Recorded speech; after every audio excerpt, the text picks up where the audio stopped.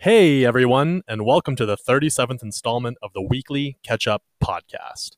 The date is June 17th, 2020. I'm your host, Bradley Colvin, and as always, I am joined by my co-host, Mr. Carson Gibbons. That'd be me. How you doing, man? I'm good. Man, I got the day off from hosting this podcast. I'm laying in the cut. I'm chilling. Oh, is that right? Oh, yeah. It's like PTO for me. I'm just going to, sit around with you and shoot the wind and try not to swear. Well, that sounds great, man. I'm looking forward to it. Okay. Do I have to do the let's get it part? Yeah, you do. Oh, you didn't tell me that part when we made this agreement. Let's get it. It's the weekly catch up with Carson and Brad. Here to talk about the week we done had. It could be sports, religion, politics, we keeping the tabs. You would think they work for Gucci, how they deep in they bag. Get your facts up, on Wednesday we'll be counting the stats up. So turn the volume up till it's maxed up, you know the drill. So tell a friend to relax up and chill, we back up. This is the weekly catch up.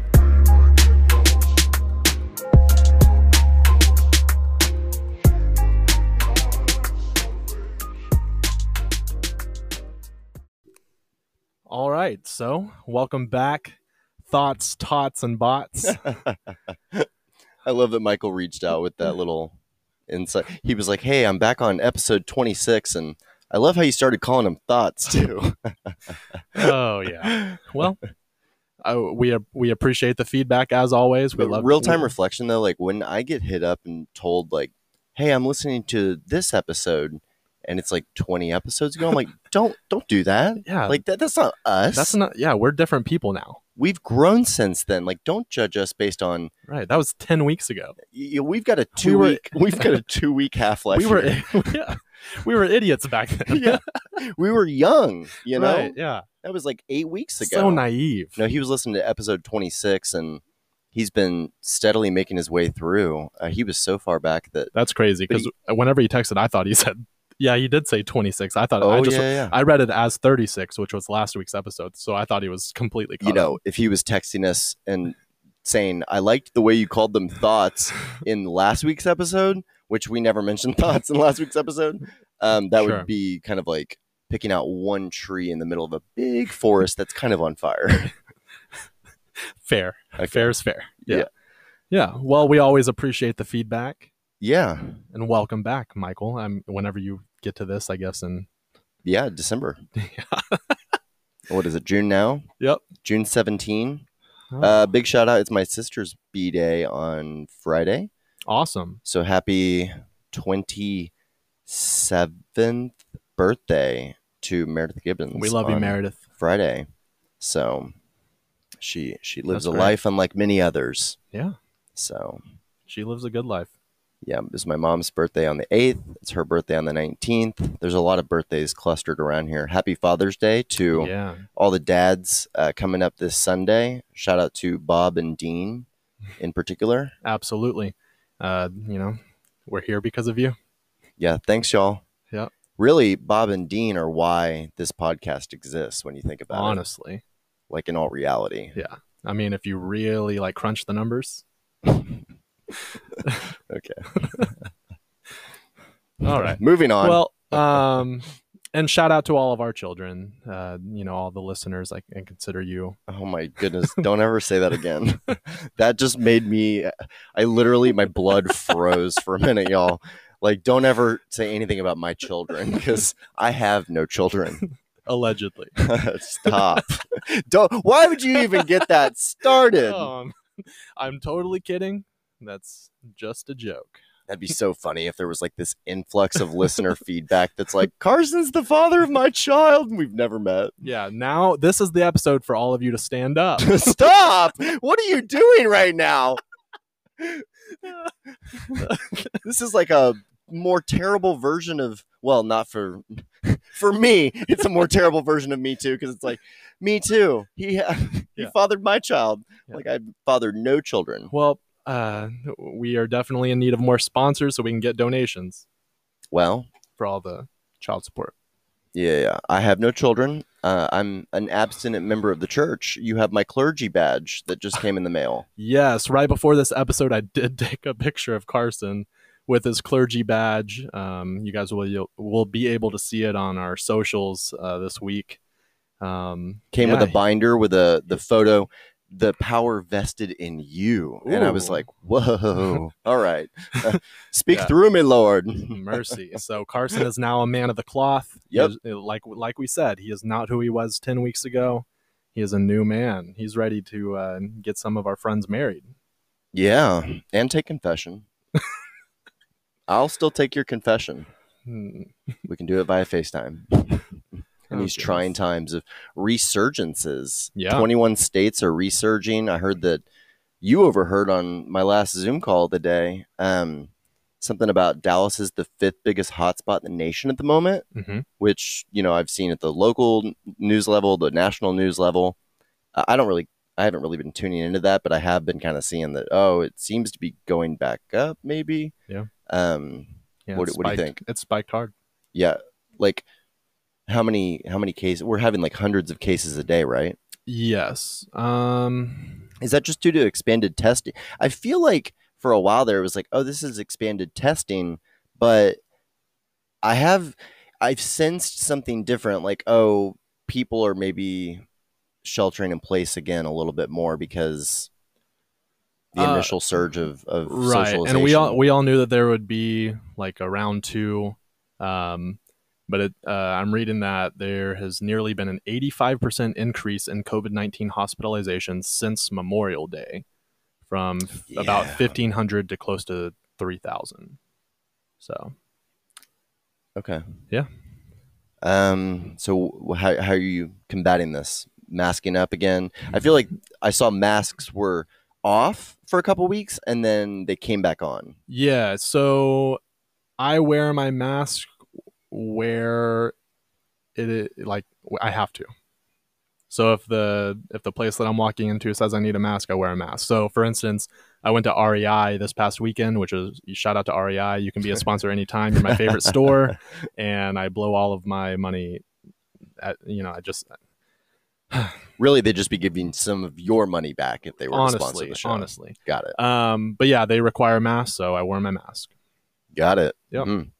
Yeah, I would say that I'm right there with you, except that I try to get into the places that require masks with that one. And sometimes I've been stopped by a security guard and, screw that person just straight up. The guy at Kroger, this local Kroger, I hate this guy because he's one of those guys that won't let you go in either entrance, because I'd just like to go directly through.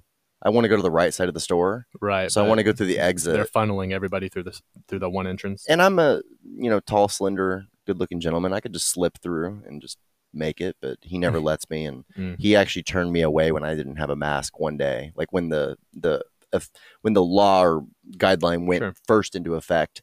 And I really was frustrated with him over that because I was like, I walked all the way over here to buy stuff from your place of employment. And you're turning me away, but whatever. Yeah.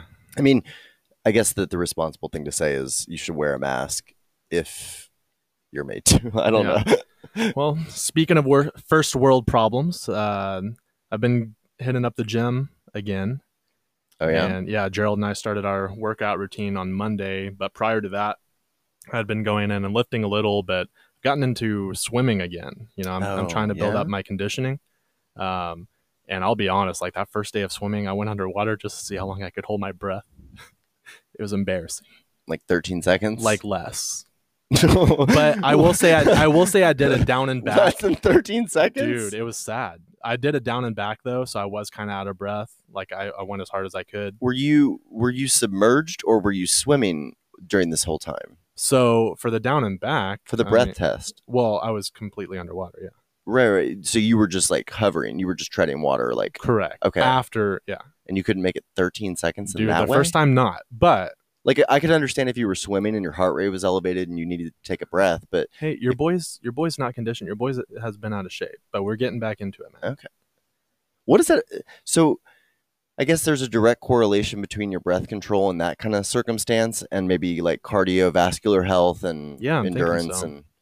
Yeah, dude, working out those lungs. Keep me updated on that swimming stuff, though, because I've also been thinking about joining a gym just to have access to, honestly, to the wet areas. Yeah, the lane pool. I really want sauna. I really want steam room. See, the saunas and steam rooms are not open back yet, so don't sign up yet. Well, I just want to get all this stuff available at a home crib because I just feel like sometimes all you need is a good detox day. Sometimes all you need is like a Buddha juice day, or take a hot bath or a steam shower, go for a run, golf 6 miles on foot, do something that makes you sweat. Right. It's intensive and I heart rate elevated.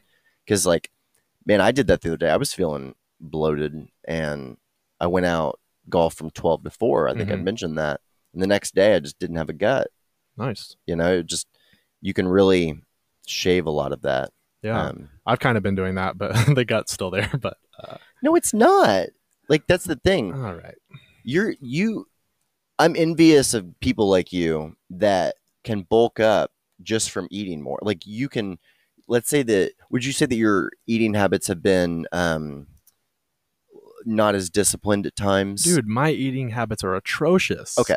So the fact that they're atrocious and you look like you do is frustrating to me. Okay. Because I wouldn't get away with that. I wouldn't get away with that. We're the same height, basically. Yeah. And the way that you carry weight is proportionally good looking to the way that I carry weight about 80 pounds off. Literally.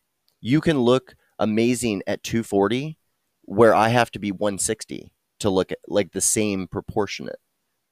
You carry fat in a different way, and it's very advantageous to you. Well, thanks, man. Because I'll be honest, I'm self-conscious about it sometimes, but that's ridiculous. I've told you this. I know, but I think for me, especially, whenever I was in Maryland and I was working out there, I had gotten really fit. I was kind of I had muscles on my shoulders and everything, and I was looking right. And so to look back on those pictures and then to look back at recent pictures, I'm like, dang. And so I guess I'm kind of comparing to what I was then, maybe not so much comparing myself or to the people around me, but to how I used to look. And so I'm trying to get back and get fit. So in that regard. Isn't it funny how we look the best at some of the unhappiest times of our lives? Yeah. The minute you get happy or proportionate with your time, let's say that you're in a bad place, you're working all the time, you don't socialize properly, you don't have a community around you, you're thin as a rail and just look like $1 million. And then the minute you got a squeeze or nice back home with family time, you're eating right, you're just chilling. And it's almost, sometimes when I've gained a little weight, I'm like, oh, good for you, buddy. Things must be going all right. But you're not wrong. Because whenever I moved, that first year is whenever I lost all that weight in Maryland. And, I moved out. I was away from my family and friends. And, I had a few people out there. But I just made friends with the athletic director at the school that I was working at. And so he was my best bud for a while there. And I didn't have anything better to do. So I would be up at the gym at 5 a.m. before I taught. And then I'm, going 6 days a week.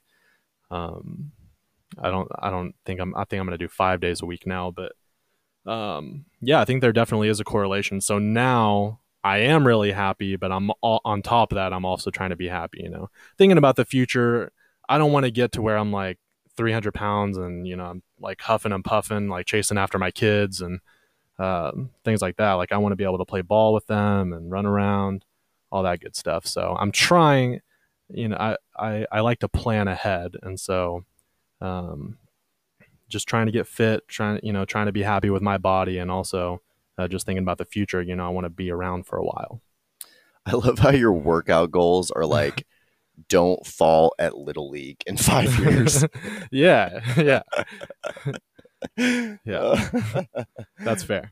You're a regular Lance Armstrong. Yeah, I try. No, but I'm probably less athletic than you in many respects. On Monday, I did the back workout. Yesterday was abs and chest, and today was leg day. Did some leg presses. I swear, you already look more. You work out once, and you look like you've been working out hard for 3 months. Oh, you know what I mean? Hey, I told Gerald, I was like, give me 3 weeks, bro. Give me 3 weeks. I'll be all right. Oh, and Gerald was just like, You'll know. Gerald was just like, well, he didn't say this, but I'll never be him. Well, exactly. He's like, I have an 8-pack before we walked in because I'm 28, athletic from DFW, right? Baby, gym rat, GTL, Gerald. I love that guy. He's like gym tan laundry truck. Yeah, man. So, been working out, been eating healthier. I'm laying off the sweets, laying off the sodas. I'm pretty much, actually, I am strictly water unless I'm putting in like the powder mix or whatever for my pre-workout or post-workout drinks. Oh, wow. You're doing pre and post-workout drinks? Yeah, man. You got to get the pre-workout. It gives you the caffeine, the energy to go. And right. Then the protein. Well, and I want to say something to you that is really more about everybody that thinks along these lines, where you adopt a workout program and then you just quit that workout program. But you do all these things with intensity where it's like pre-workout drink, bro, post-workout. Mom, where's the creatine? It's not all that. But it's such quick ramp up and thought process that it's like, I always get concerned. It's like adopt things that you can do into perpetuity that, Well, I mean, like I've said previously that I've been like walking, running 6 miles a day, and I've been doing that for about a month and a half. Oh, so that's been going on this entire time. Yeah. Okay, that's why you're looking right. Yeah. Looking tight. Right. So I mean I feel like I'm being realistic with my goals and everything. Going back to what you were saying though about sweets, like that's the single greatest culprit. Like, dude, if you want to maintain anything, you cannot eat dessert at least 6.5 days a week. Yeah. Like I'm going to say it's rough. You can't splurge on a dessert, but maybe once a month. Yeah, man. I gained a lot of weight this school year. I started dating Courtney, and between her and her mom was always cooking me these sweets, and her brothers were bringing it up to the school and just like a whole thing of cookies for me and everything. And tasted delicious. Like, she's a wonderful cook, and I can't say no.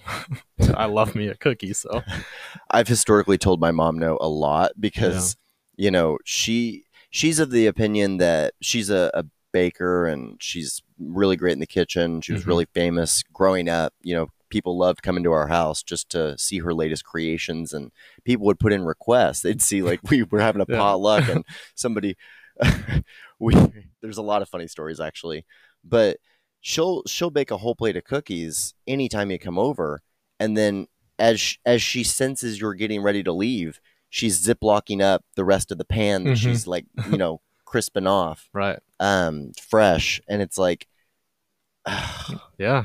I have so many of her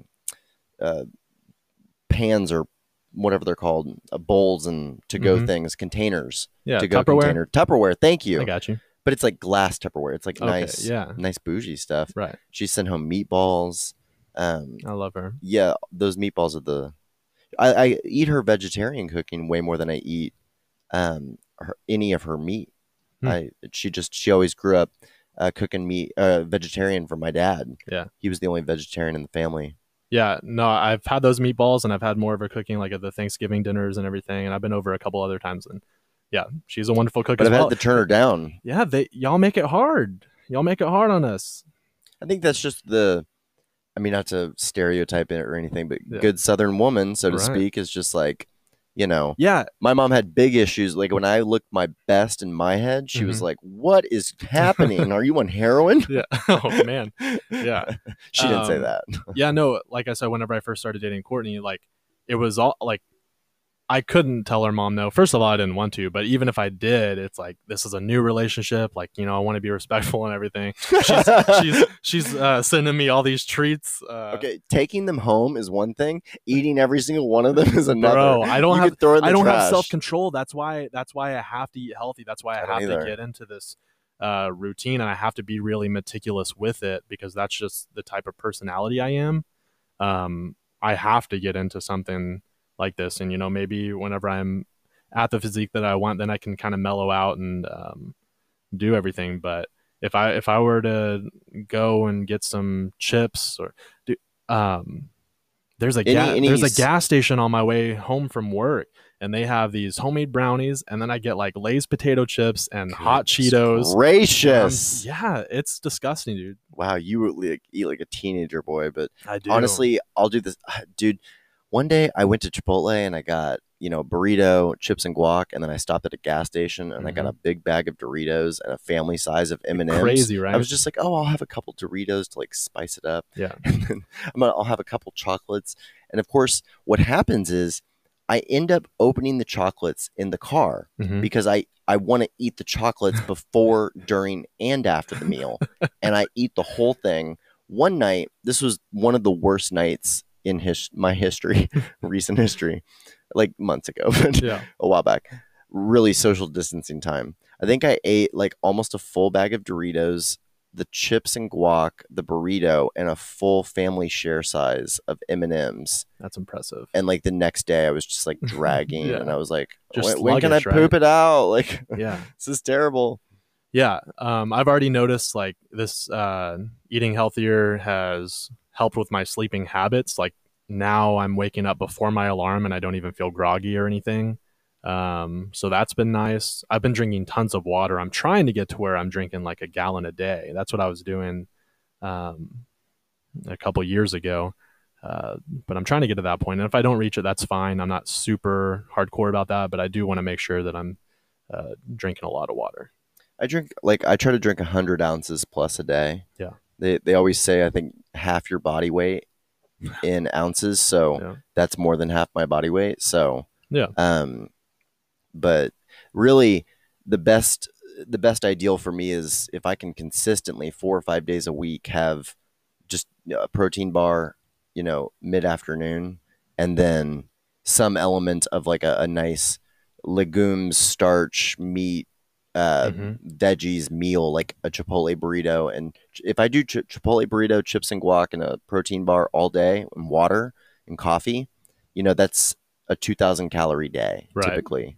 And then if I'm layering on consistent movement, a minimum of like basically 3 miles a day in steps, mixed in with like hot, intense golf rounds, walking or being active. If I could throw a run in or start swimming like you, I could be a lot more chiseled, it's time. Yeah. Well, cool, man. Keep me updated on that. Certainly.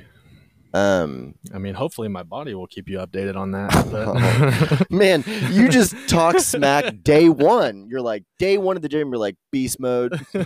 Hey, can you spot me, bro? Try day 3, but okay. I know. I'm just saying, like, I don't doubt that you walked into that gym on Monday no. With your hernia belt on. I've been working out with Gerald, like looking at myself in the mirror next to him. Like, I'm not super confident, so I'm just being funny. How's he doing? He's doing great. Chilling. Okay. Still on days? Yeah, working that day shift. That's how he's able to work out now, have a normal social life. Yep. So he's doing all right, man. Right on. Yeah. So, any updates between last podcast and this one? On... anything besides our health? Like, I don't know if you have life before we start getting into the happenings of the world. I had a pretty fun weekend, actually. I got to go up to WinStar. Nice. John called me. Sarah was having a girls' weekend in Dallas, and it was pretty funny. I hope that he doesn't mind me telling this story. Perfect. But the girls all have kids, and so his option was like, if he wanted to hang out on the west side of town over near Fort Worth, he could go and hang out with all the dudes who are also dads. And they were going to get pizza and have a pizza night with all the kids at a house. Yeah. And he's describing this to me as like kind of a semi-viable option. And I was just like, what's happened? Like, I would never do that. Like, it was so horrifying. So I said, dude, like, let's go to Vegas. Let's go to Sodom and Gomorrah tonight. Oh, goodness. And he's like, no. And I was like, let's go to the casino at WinStar. And he was like, yeah, I could do that. Call Michael. Like, let's see what's up. So I called Michael, and we, the three of us went up to WinStar, and it was packed. Really? Oh, yes. Did you have to wear masks? Oh, yeah. Okay. So, but here was the funniest part. I was like, I wonder if you can smoke. We walked in, people had their masks pulled down around their chins, and they were just smoking just Pall no Malls at the purpose. slots. And it was like, what is going on? Did you see like a lot of the staff like cleaning machines and stuff, or how was it just like a regular? So they had like this interesting semicircular layer of plexiglass, or a divider at mouth level between the dealer who's standing up and you're a little bit submerged on the table sitting down on a high bar stool. But it was such that she kind of had to almost lean down, almost like a teller counter. Yeah. But it was totally visible through, so it really didn't take away from the experience. I didn't think like I felt like I've had more intimate conversations and situations. Like typically, if the casino is not packed, you can have a conversation with some of your dealers, and I'm always asking dealers like, hey, what's the book say on this one? Different stuff like that, because I play blackjack. And so anyway, it was a cool experience. There was a billion people there, just a billion people. I'd never seen the casino more packed. Like we saw the parking lot and we were like, uh-oh. Yeah. And then we saw the line to get your temperature taken outside. And I said, guys, I haven't said this up until this point, but with limited capacity at tables, like there might be a wait to get in or something. Yeah. And so we got there. There wasn't a wait, thankfully. But, they only have like, for being I think it's like one of the biggest casinos in North America or something like that. For being such a big casino, their table games area is small, and they didn't offer poker, and they offered 50% capacity, 60, it was really 60, 3 out of 5 seats at every blackjack table could be occupied. Yeah. And then they had roulette and all the slots, obviously, bars open, restaurants, blah, blah, blah. We always go up there, go to El Phoenix, and then find a blackjack table.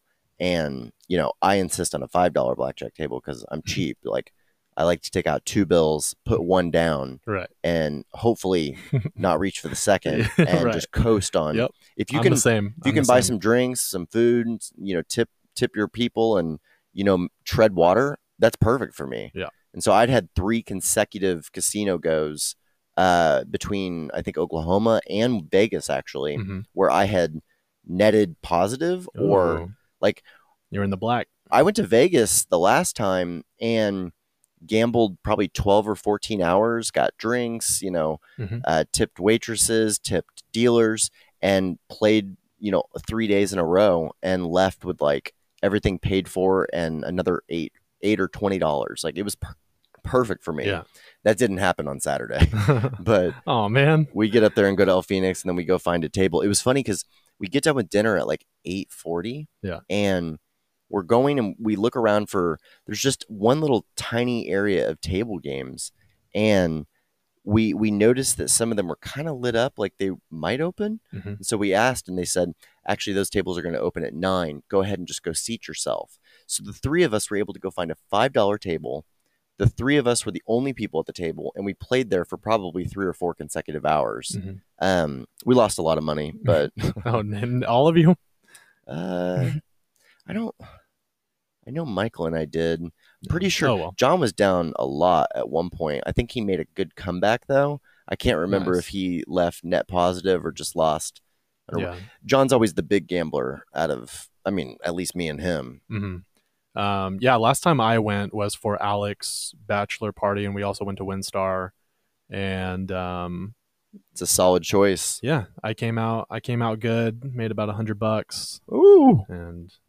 But I don't go often, so I don't either. Yeah. But it's an itch sometimes, like you just got to scratch, and we just wanted to get out of town, do something abnormal. No, totally. So we ran up there and then got home. I slept from about 2 a.m. to 9 a.m.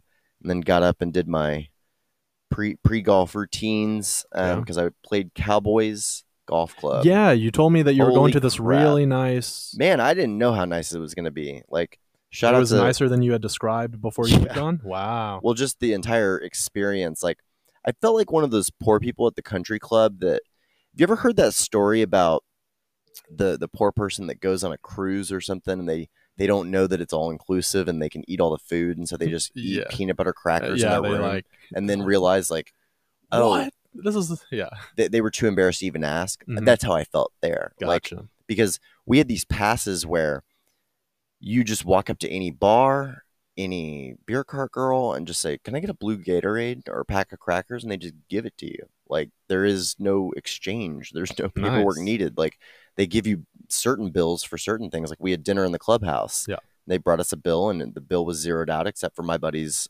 beer. Yeah. So it was insane. The way that you know how nice a golf course like that is by the beer cart and grill girls. When push comes to shove, like fairways can be nice, greens can be manicured, but when there's like just a knockout blonde, the staffing and snacks, huh? Just covered in Angel or Secret, perfume and makeup, like, and has a rapport with a lot of the club members. Yeah. There's this grill out on hole 7 and 11, and it's just like this like pit. It's like a grill pit, like where they're like literally live grilling hot dogs and jalapeno sausages for you, and like it's just sweaty in there, and like it's just like a knockout 10. Yeah. And you're like, you're out on the court, like what's happening right now? So everything was all inclusive. It was beautiful, amazing golf course. We got to play with a member. We had just me and David Richardson, and then we got paired up with a third who plays there like literally 3 or 4 times a week. So it was perfect because David had played there once. I'd never played there. And you want somebody to say there's a creek up there. You can only go about 150 yards because, So anyway, I lost the match play on the day by 2 holes, but I shot fewer strokes for the round. Nice. So not too shabby. I actually didn't play like I was hoping to. I spent the majority of the day in the sand. Okay. So, and it's funny because I play at this city muni course that is, in some people's definition, ghetto, but it's perfect for me. But it doesn't actually have any bunkers. It doesn't have any sand traps on the course because it has to be lower maintenance. Yeah. So it'll have narrow fairways, great par 3s. It's an aggressive course, but there is no sand. Right. So if I hit it within 10 yards of the green on any side, as long as there's not water, typically you're okay. Good. Yeah. Well, it's like a nice little chip onto the green, or you can go ahead and just putt if you're already in the short grass. Well, I think I was in the sand 11 holes, and sometimes multiple times a hole. So it was treacherous for me, and I had dictated that we played as it lied, so as it lay. Yeah. So he moved the ball at one point, and I freaked out on him because he moved the ball and then he hit the most beautiful shot of all time into the group in front of, like, he didn't know how much of a hold of it he was going to get, and he like buzzed them, like he hit it onto the green on a par 5 or just off the green, and then he told me later that he moved it, and I was like, you Judas, like, and I started turning to the other guy that we didn't know as well. And we just met him. And I was like, you know what you look for in a golfing companion? Yeah. Mitchell was his name. It's like somebody that's not going to lie and cheat. I just told this man that he's my second favorite golf friend, and this is what he does to me. So I was saucy over this. So I ended up getting a move later in the round. Come on, Mitchell. Mitchell was just laughing. He's a controller for some company, and golf's out there all the time. Lives the high life. Shout out to that dude. Yeah. That's hilarious. We're like, do you play out here much? He's like, I've been out here 5 times this month, and it was like the 15th, the 14th. So that's good. So yeah, good weekend with that. Lots of work. There's a lot of stuff to catch up on, actually. Okay. I'm trying to think. I want to circle back to the clergy comment. Last week's episode, I was listening to it. Because yes, I listened to the show once. Yeah, we gotta listen. Yeah, we gotta listen back to see if we said anything, to know if we should show up to work the next day or not. So the reason why I had said when I did the revision about Shelly, and I said more funny stories about her later. Yeah. When I texted Michael and Shelly that I'd gotten ordained as a minister to do their wedding, Michael had, of course, texted something saucy back like, oh, man of the cloth, welcome, brethren, because I think he's also ordained. And Shelly was like, woo. And she was like, it sucks that both of you are like closer to God than I ever can be because I'm a woman. So that's a real thread that's been going on with her that really cracks me up. So that was the funny story I like that. Go back to. That's good. What about your week? Man, I've been doing my master's classes. Yeah.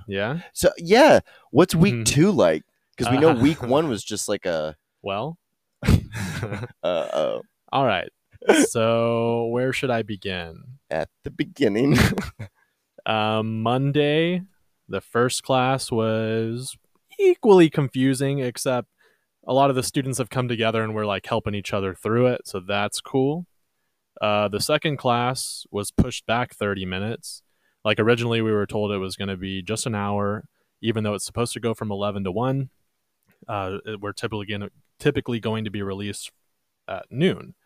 And so I was like, awesome. But then it got pushed back 30 minutes and then we went all the way to 1. So even though that is technically the allotted time that we're supposed to be there, I was a little salty about it.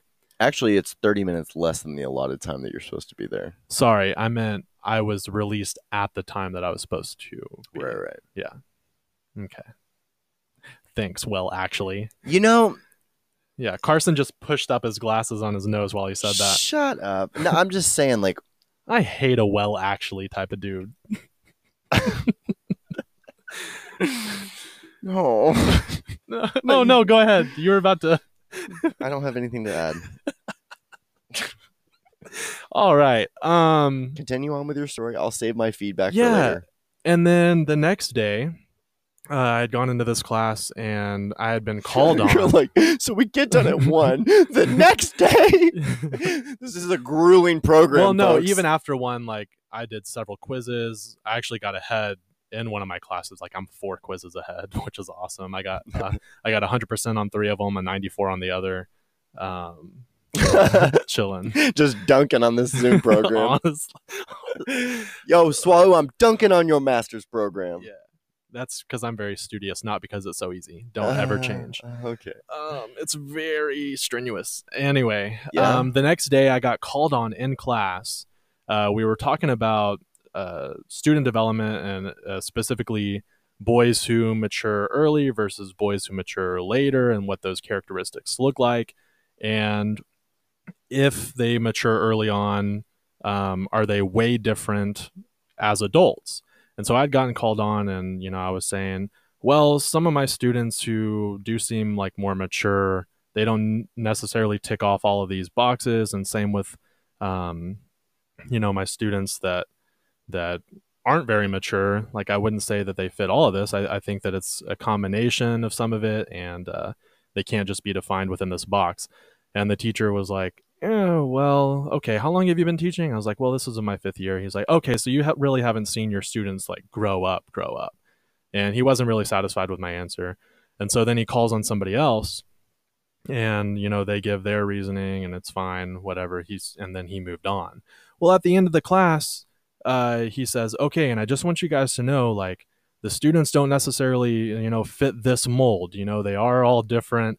And they're not going to tick off all these boxes. He basically said the same exact thing that I said, even though he wasn't satisfied with my answer.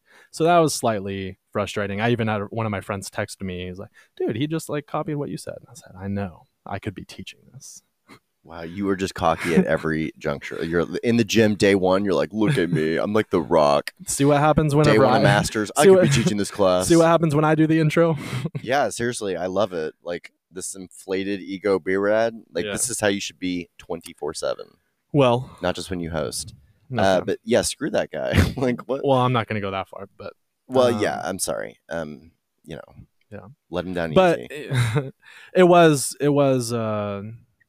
Was he calling on you for your own personal experience? I'm like, was he like, hey, Brad, were you a man at 10? Yeah. Well, no, he even asked me what type of student I was. I was like, dude, I was probably like a late maturing student. Like I, just from the characteristics that were listed, just goofing off and stuff. But it also talked about how those students, are kind of rebellious and talk back to the teachers, which I never did. And that's what led me to that conversation about, well, they're not just going to fit this one mold. Anyway, so yeah, that's been my classes. So master's going well. In 2 different classes, I have 2 different group projects going on, and that's actually going really well. I love the breakout sessions, and my classmates that I've been paired with are pretty studious, and we're all on the same page. So that's been nice. I know I've talked to some people that are in other groups, and they are not nearly as far along as we are. So I'm feeling really good about all that. That's great. That might be the main benefit derived from some of these programs, is just that you're around probably the more, excelling type person in your field, for this generation. And you can compare notes in the first 5 years of teaching. Oh yeah, so it's like that in that region. Like, you're getting all different flavors, and for sure, it's got to be invaluable peer feedback among your peer group.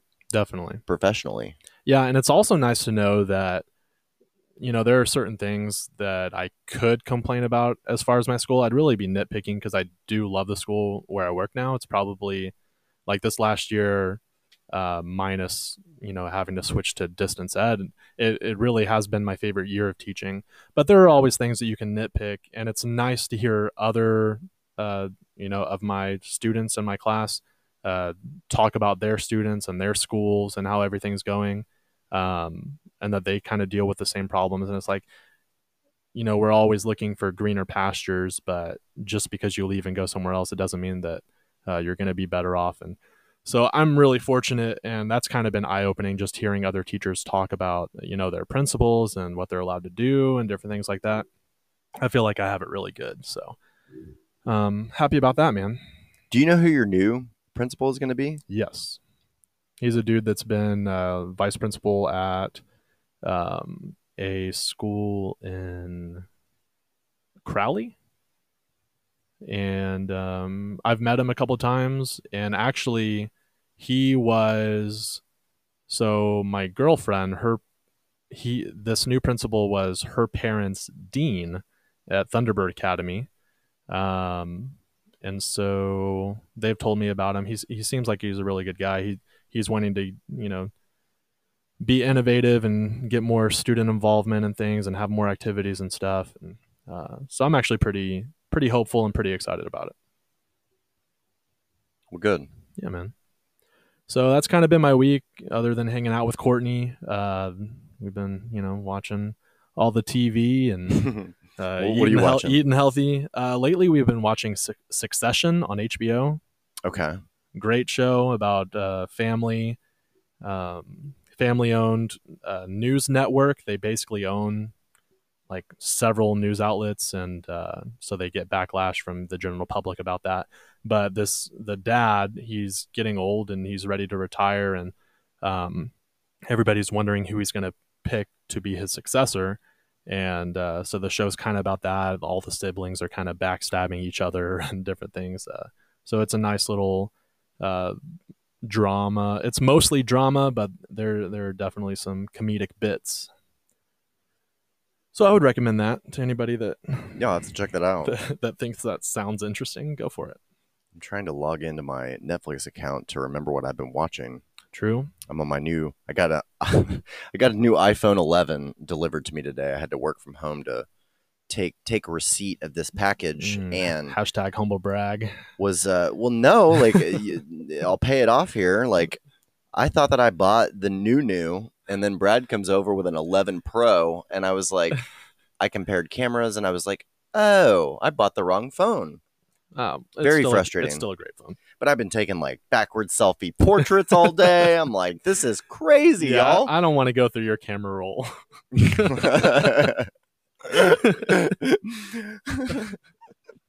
Like, what's this look like? All right. What have you been watching? Besides myself. Oh, oh, that's funny. Let's see. I watched. Shoot. I share this with my parents and Grizz. I've put them both on this account, so I never know what I've been watching. Maybe it hasn't been Netflix. I haven't caught up on 30 for 30 series. I want to watch the Mark McGuire, Sammy Sosa one that just came out. Okay. I've been watching. I watched some stand up. I watch and listen to some podcasts. I watched some news. I got to watch the first PGA Tour event back on the calendar that happened this last weekend in Fort Worth at the Colonial, which I'm really proud of DFW for holding it down with one of the I think it might be the longest consecutive running PGA Tour event at a given location where like it hasn't changed locations. Like it's always been Colonial Country Club. It's always attracted a pretty competitive field. But this last weekend, because it was the first tournament coming out of quarantine, it was star-studded. I think world's number 1 through 5 were all present, and then just pretty much everybody who's who. Right. Tiger was not present, but I heard he might be playing the RBC Heritage this weekend. But anyway, I didn't feel as a television viewer that I thought that it was going to be more of a letdown for them to not have fans there. I very much enjoyed watching it. I would have enjoyed the spectacle of the crowd, but the drama was different. Yeah. Because this particular tournament, there was a couple guys at -15 and -14 going into the back 9 and the back probably holes 14 through 18. They were all wrapping up and trying to make that last birdie to be in contention. They were all waiting around in the clubhouse because, they didn't know if it was going to a sudden death playoff or what the case may be. So it ended up doing that. And it was just crazy to watch. The lead bobbled and got passed around within the last 2 holes with two putts on 17 that lipped in and out. And they had the most perfect camera angles in slow motion for these. And literally I just gasped as though and when you figure there would have been 50,000 people surrounding that green whenever that happened. Right. And they all would have had that collective gasp. So that does add to the narrative and the drama and the excitement. But, I thought it was high stakes drama. Daniel Berger ended up winning. And, all the commentators were just saying, this is crazy because you'll always be the first guy that won after that big thing in 2020. Right. You'll always be the first guy that won back on tour. So shout out to him because he's actually battled back from adversity. He was a President's Cup selection back in the day. He's about 27 years old, and he had a wrist injury that a lot of people apparently said could have been career-ending, essentially. And he battled back from that. And this is, I believe, his first PGA Tour win since that happened. So he's placed, top 5, top 10 in several prominent tournaments, and been a contender. But he really got it over the finish line this last weekend. Nice. So, yeah. Well, that's exciting. So that was super exciting. Also, I'm trying to think about what else. A little bit of 90 Day Fiancé when I'm feeling real guilty. I love that show. Yeah. That show is crazy. Yeah. Just insane. All the time. Yes. I mean, I've only seen the episodes with that very large man with no neck. Big Ed. Sure. Yeah, he's 4'11". Yeah. I think he gets mistaken for Danny DeVito sometimes. Oh, really? Yeah. Yeah. I can see that. But yeah, that guy's a trip. I've just seen clips of him circulating on the interweb. Yeah. I've been heavily anticipating, as I know you have as well, the return of You. Oh. But it seems like one of the characters of You might have gotten prepared for the role. Yeah. By allegedly being the role. And I'm having a hard time believing this at the moment. Really? But because it's just surface details at the moment. But you saw Chris D'Elia got Me Too'd hard today? I did. All of a sudden, just... But I will say the several people that have brought him up and that, said that he did this to them in the past, they even showed receipts. Wait, you have way more details than I have. I don't know anything. I just know that he's allegedly been accused. Some people are even tagging their tweets from 2014, 2015, whenever they told the story about it and how he did that to them. Okay, tell me everything, because all I saw today I logged onto Twitter on the new phone for 1 second at one point this afternoon, and I saw Chris D'Elia trending. Yeah. And whenever I see somebody I like, especially a man, trending, and it's just his name, I'm like, oh snap, here it goes.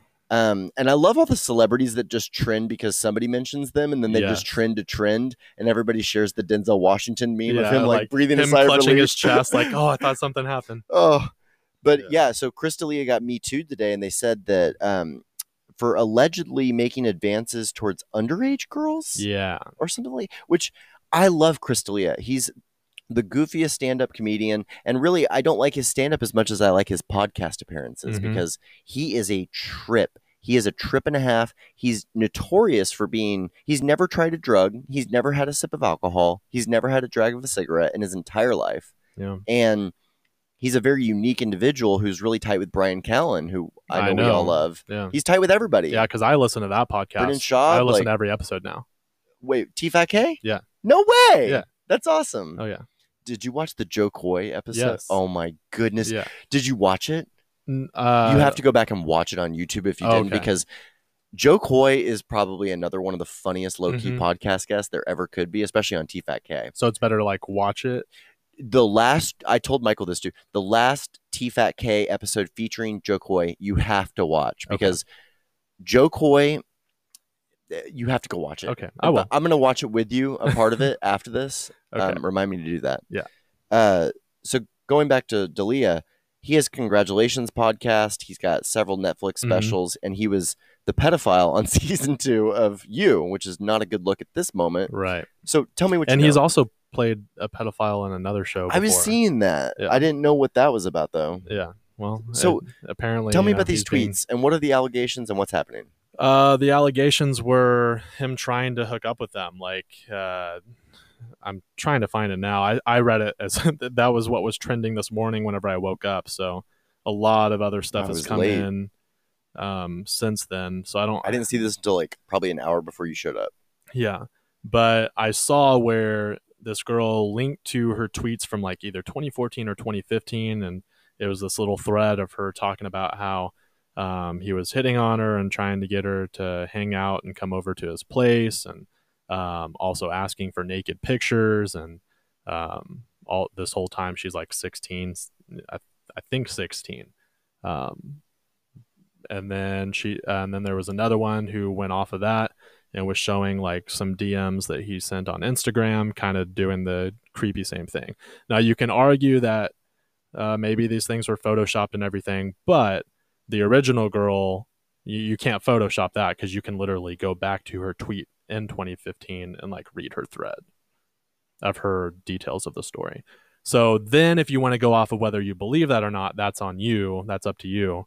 I guess age isn't listed on Twitter or Instagram. I mean, you can have your birthday up there, but oh, this is a much bigger conversation then. So is it just online messaging with underage girls that he's being... And then I believe so this is like right before I'm getting ready for class, so I didn't even get to read everything that was being posted at the time, but I believe some people were coming out saying that like he did hook up with them.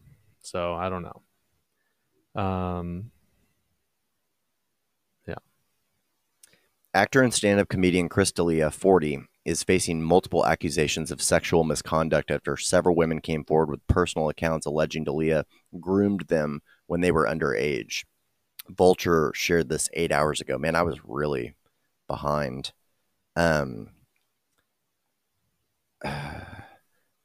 Multiple women have now come forward with similar stories. It says that he has spoken to TMZ denying the accusations. He says, "I know I have said and done things that might have offended people during my career, but I have never knowingly pursued any underage woman." So that's the phrase right there. Never knowingly did it. Yeah, that's concerning, because like, I mean, this is something that we all need to take to heart. Like, what if you see, I don't find new people and talk to them on Twitter or Instagram, really. Mm-hmm. Twitter sometimes for professional reasons more than anything, or networking, but never like romantic. And honestly, this might sound like a creepy question, but I don't even know how you would find underage girls on Instagram. Like, I guess you would have to know underage people and then go look at their friends or something, because I wouldn't even know where to start. But there's no age listed. So let's say that you come across your buddy's friend and your buddy's 20 and this girl's hot and she's in a bikini out on a beach, and all of her photos make her look self-sufficient, or to a certain extent. Like maybe she's doing adult things, like, I don't know.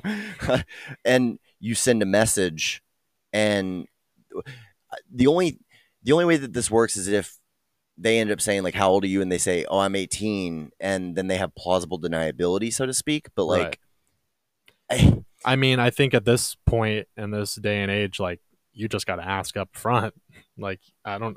Doesn't that seem incriminating off the bat, though? If like your first question to somebody is, "How old are you?" Well, I don't know. Then ask like, "Hey, what do you do? Like, what school do you go to? Like, well, are you?" Shoot, I think that if they look like they're on the fringe, then you need to reevaluate speaking to them. And then, but let's say that, all creepiness aside, let's say that you're 25 and you're looking at what you think is a 21-year-old. There's nothing wrong with that. And what if she happens to be 17? Like, is it socially couth to ask right off the bat, like, how old are you? Or is that something that, they would catch a predator? I don't know, man. I've never thought about it because I've never been in that position. But so he actually like emailed and he said, like, send me a pic, and then that. Simone Rossi. Yeah. Does she look like she's 16 in that pic? I don't mean to come across as insensitive, Tots. I'm asking here. Yeah, this is in 2014. I mean, she looks young, yeah. I don't know. Anybody that knows me knows that I've never had a younger girlfriend in my entire life. Like, yeah, you like them older. I've historically gone older. Yeah. They got to be older so they can put you in your place. Yeah. Yeah. Anyway, or not. The older I get, the more that they shouldn't be older. Yeah. But the point being that I feel like I have a little bit of social capital to extend this conversational narrative without, like, this is nothing that I've ever struggled with or been accused of. So, but my question being, on these platforms where you can be 13 up essentially, and you can curate your entire image, vibe, community, all of this stuff. Like, what are people doing out there? Are there guidebooks for this kind of stuff? Like, it seems like we need coaching as a society. Because I wonder what if there are literally two girls that were 16, 17, looked older, their ages weren't, published on the site, or they lied or presented themselves as just, it never came up. And then he solicits them for a pic or something of something else. Like, what was he asking for a pic for? Come on. No. What was the email right before that? No, that was the first message. He said, send me a pic. But what did he say before that? No, that was the first. No, but he had a line before that, right?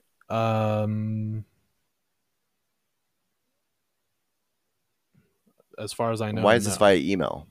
Show me the pic again. Because it's not. She actually went to her DMs. It was a screenshot. It was not an email.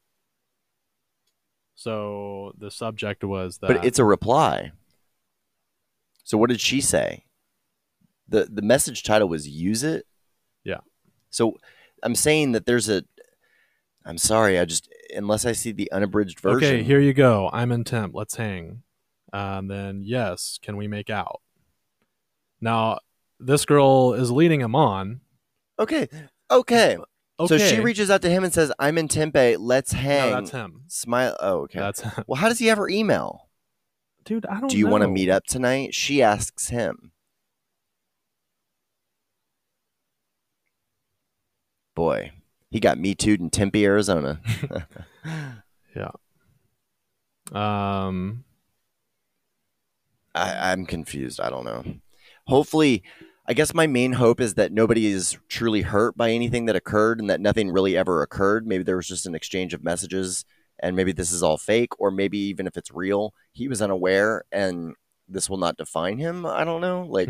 Because it doesn't sound like from any of the existing reports that he ever received a photo from anybody or that he ever laid hands on anybody or met up with anybody that we're aware of. Sure.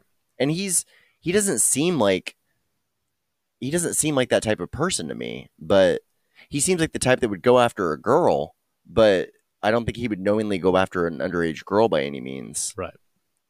That's, man, if you ever get any amount of fame or, if you're a magnet for, like, if you have girls reaching out, I guess you need to ask those questions. Dude, this might seem a little off topic, but we've talked about Twitch before and the streamers.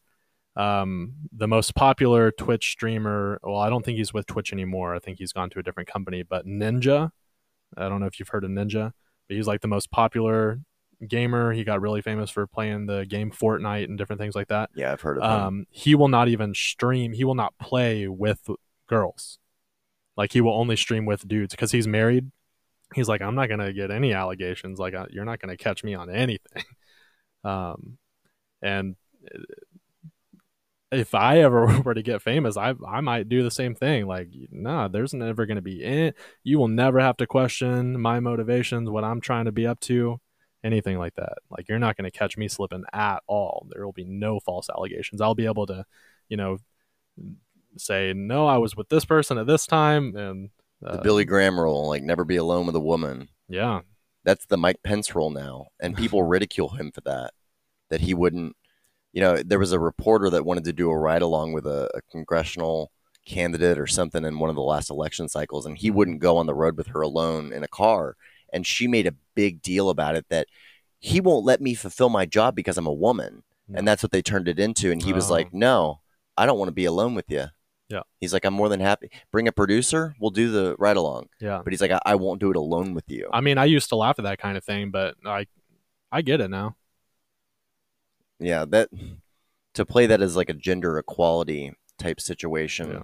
I get it. Like, I understand, like, I could see her genuine viewpoint in that way in many respects, but at the same time, like, I came from a conservative family that, maybe they didn't practice or share these viewpoints. Like, both of my parents have friends of the opposite gender and share friends of the opposite gender, and, can mix it up if they need to. So I don't know that they would advocate for something that extreme, but at the same time, this is not a foreign concept to me. It's just now that we're in the era of Me Too and, more awareness around some of the issues that truly have plagued women for all of humankind, basically. Sure. I don't know. Yeah. We act like all this stuff is so outdated, and it's really not. Nah. Like, they passed the interracial marriage law 53 years ago. Right. That's crazy. Yeah.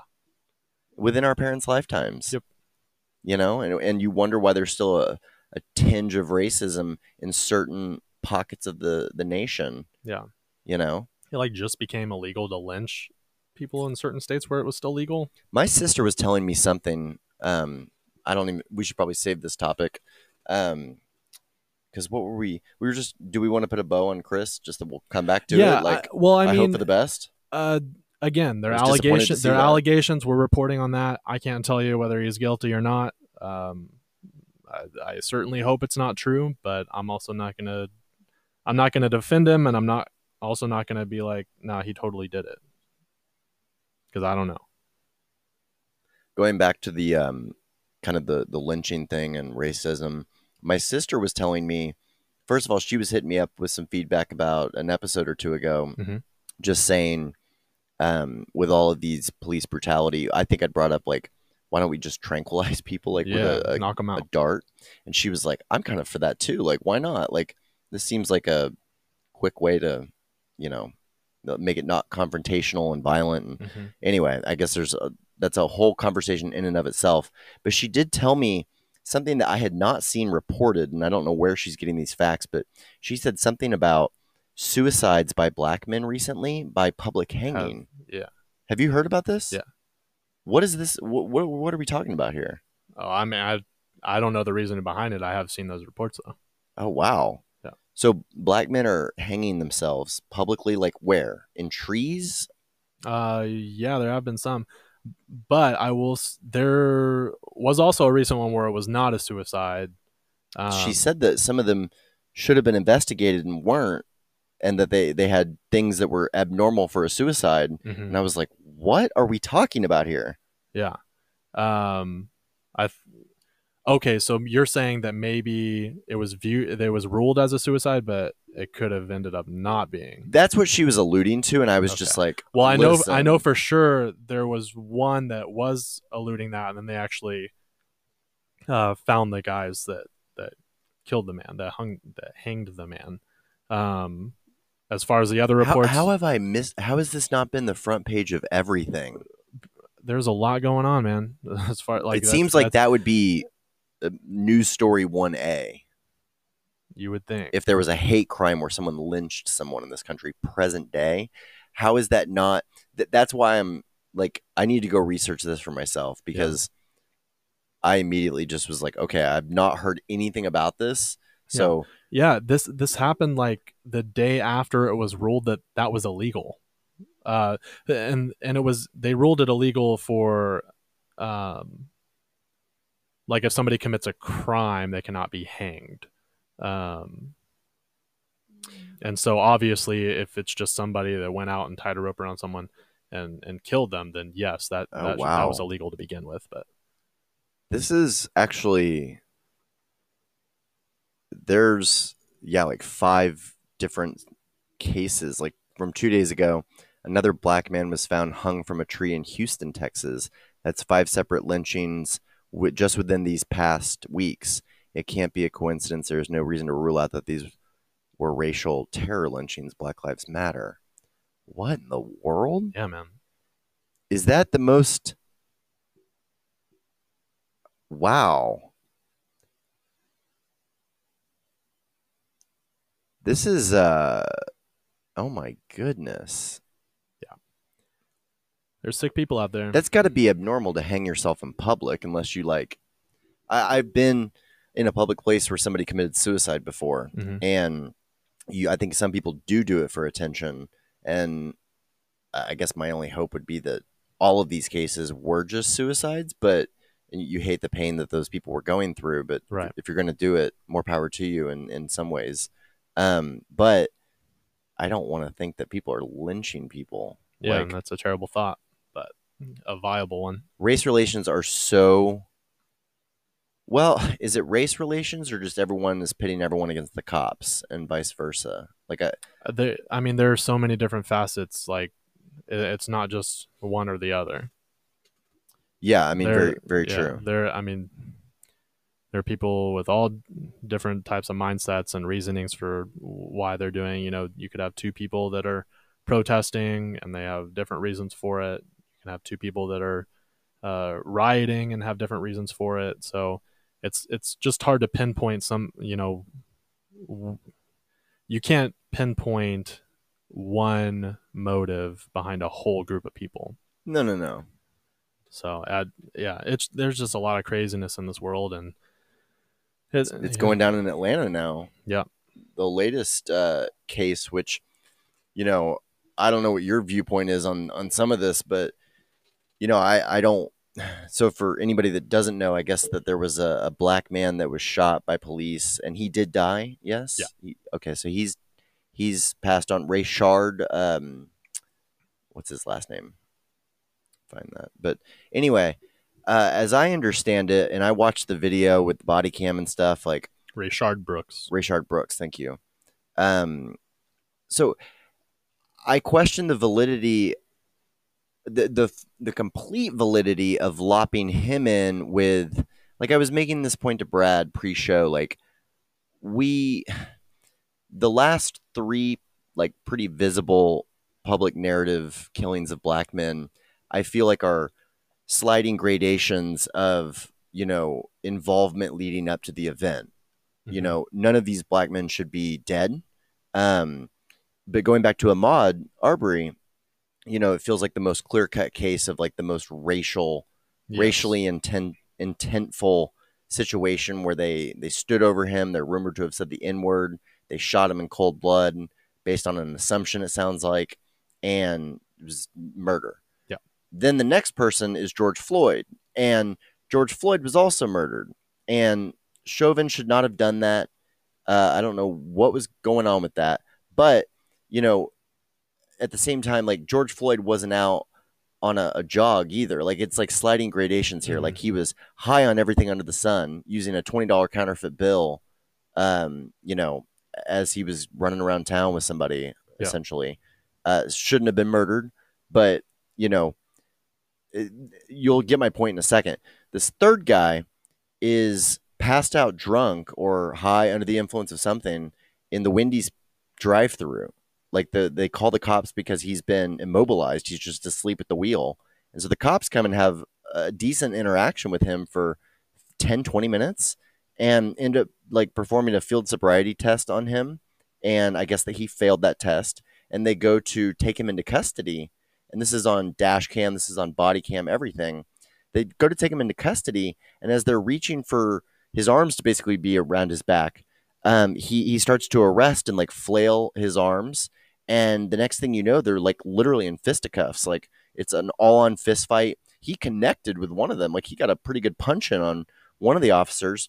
And they're on the ground. They're wrestling around. He ends up getting one of their stun guns or tasers and fleeing.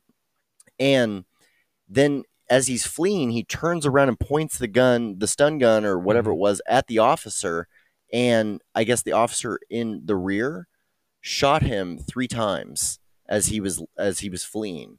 And I think 2 of those were in the back, and I don't know where the third one was. But I know 2 were in the back. And I think those officers were charged with like 11 counts of felony murder today. At least the one officer. And well, I guess one of them didn't fire at all. But I'm in no way saying that. I'm actually going to reserve judgment on what I think in terms of the charges. And this is too fresh. I haven't done enough research. I don't want to get involved with that. But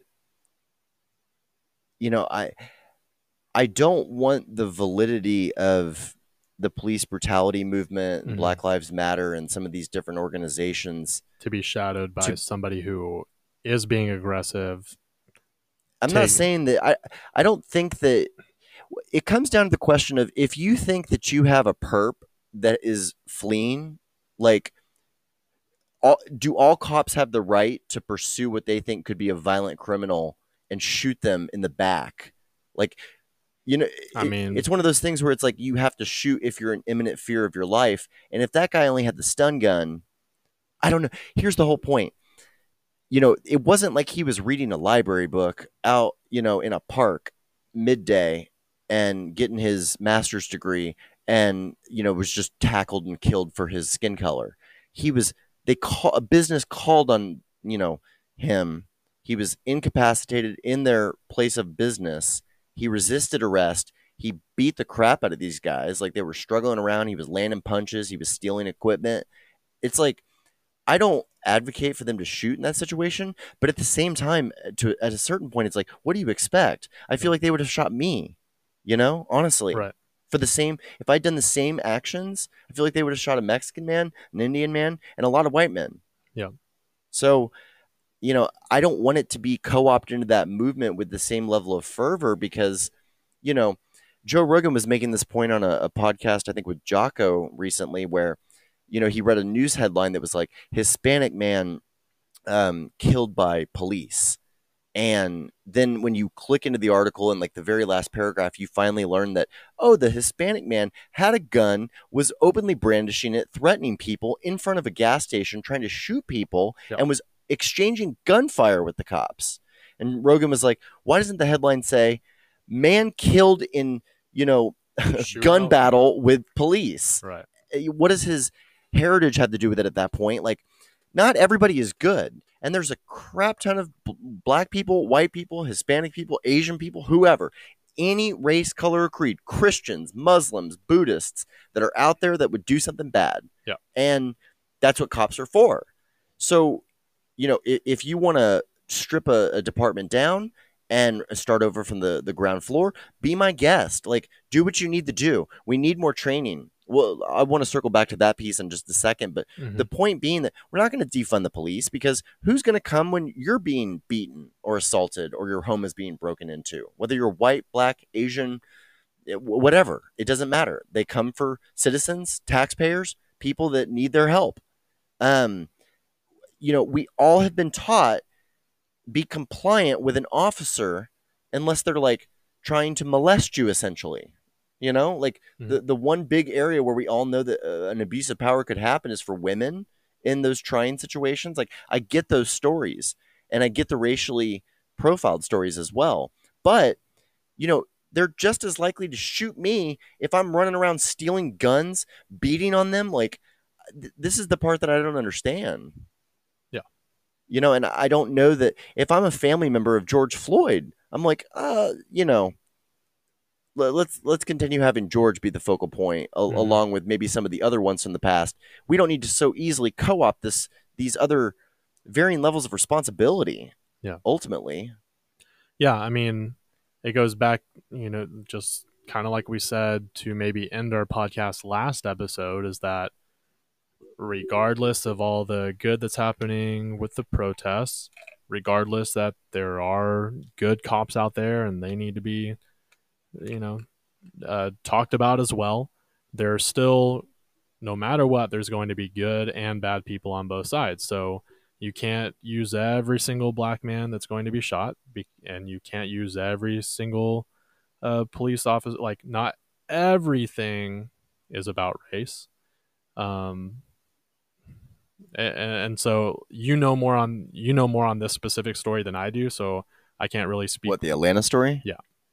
That's all I know. And the media paints it as he was going out to get food for like his young children and he'll never come home to them. And there's just different things where I get the appeal story, and I don't want him to be dead. I don't want him to be hurt. I wish the situation hadn't happened. I wish that those officers weren't being charged and their careers are over, their lives are over.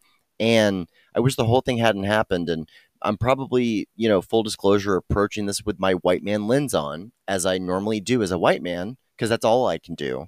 I try to put other lenses on, but the only one that I can fully wear is my white one. And that's something that has to be said at a certain point, that, Sure. It's like what we said, we prefaced the show a week or two ago. Like, we try to identify as much as possible, but it's like men who claim to be feminists. You can't fundamentally be a feminist as a man. You can try to identify, but you can't fully put yourself into the shoes of a woman. You can advocate for their rights. Advocate. You just cannot walk. You literally cannot walk in their shoes, because you'll never be in those specific situations. Yeah. So that's why I don't. I think moving forward, I just feel like there needs to be more and more in place, especially considering this climate, for officers to be trained, and maybe, like you said, maybe come in with the tranquilizers or different things like that, and coming up with situations to where their taser's not taken in the first place, and they don't find themselves in this situation where they feel they have to pull the trigger. And I'm not condoning this guy's actions. I'm not saying he's right and he shouldn't be dead because he was aggressive or anything like that. I'm just saying, moving forward, I would like to see there being like more progression in how these situations are handled.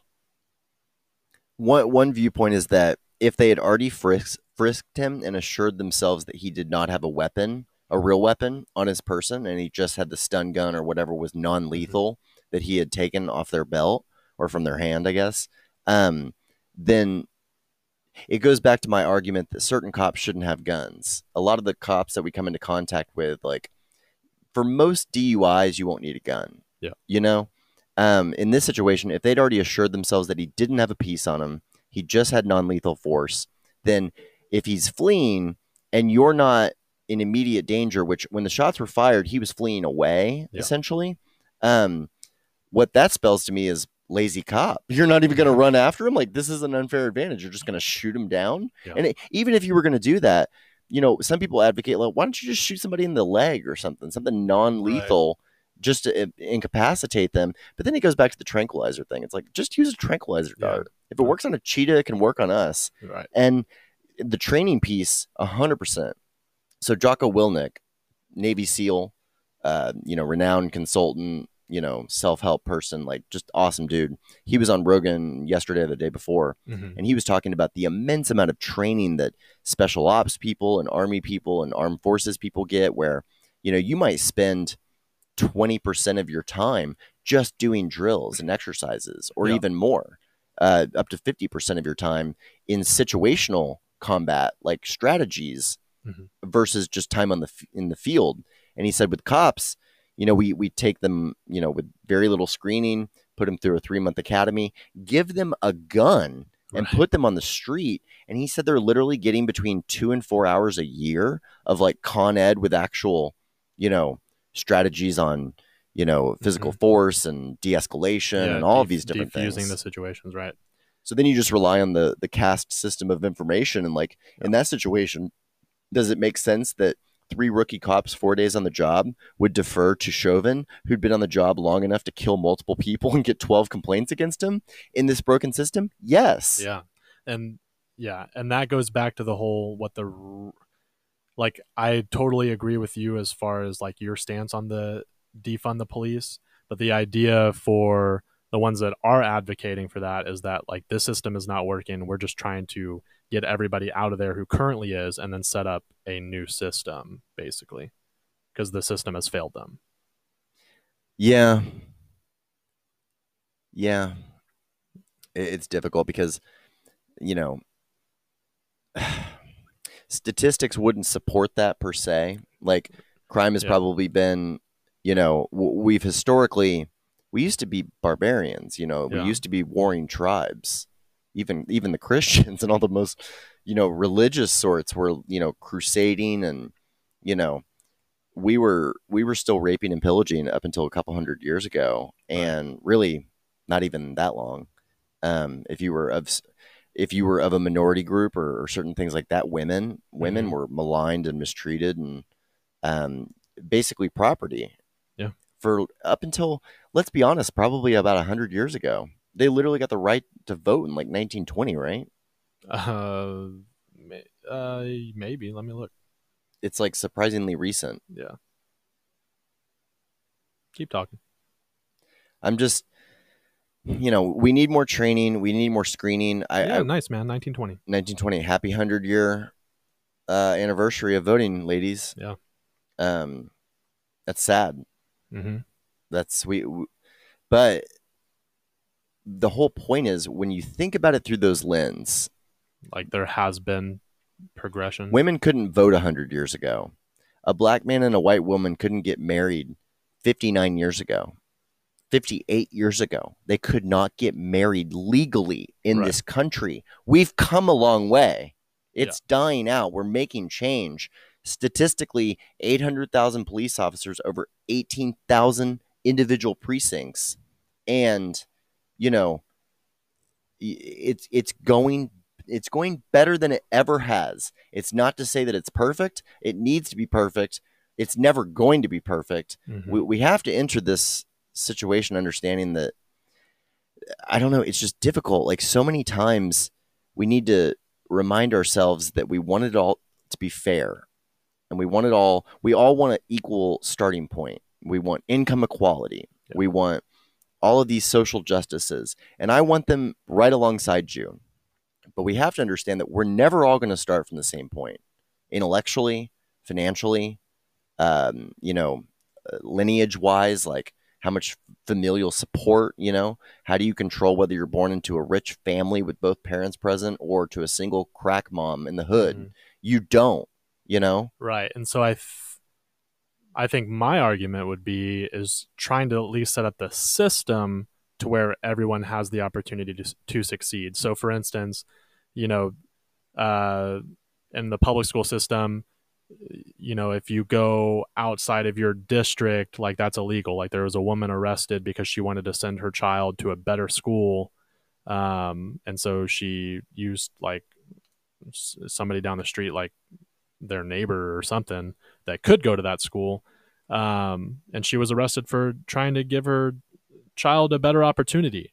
And so I totally agree that like, yeah, there are going to be people born that are smarter. And, if your family has saved their money and they're wealthy and all of that, then yes, that family is going to be better off. But as far as the system, like as far as the education you're receiving, as far as the medical attendance, and different things like that, like basic human needs and rights, I feel like those things can be set up to be better. Yeah, for sure. I agree. I mean, I want a system that works for everyone. I would just challenge you to point out the explicit way that the system is currently set up that is totally racist in its intent. Sure.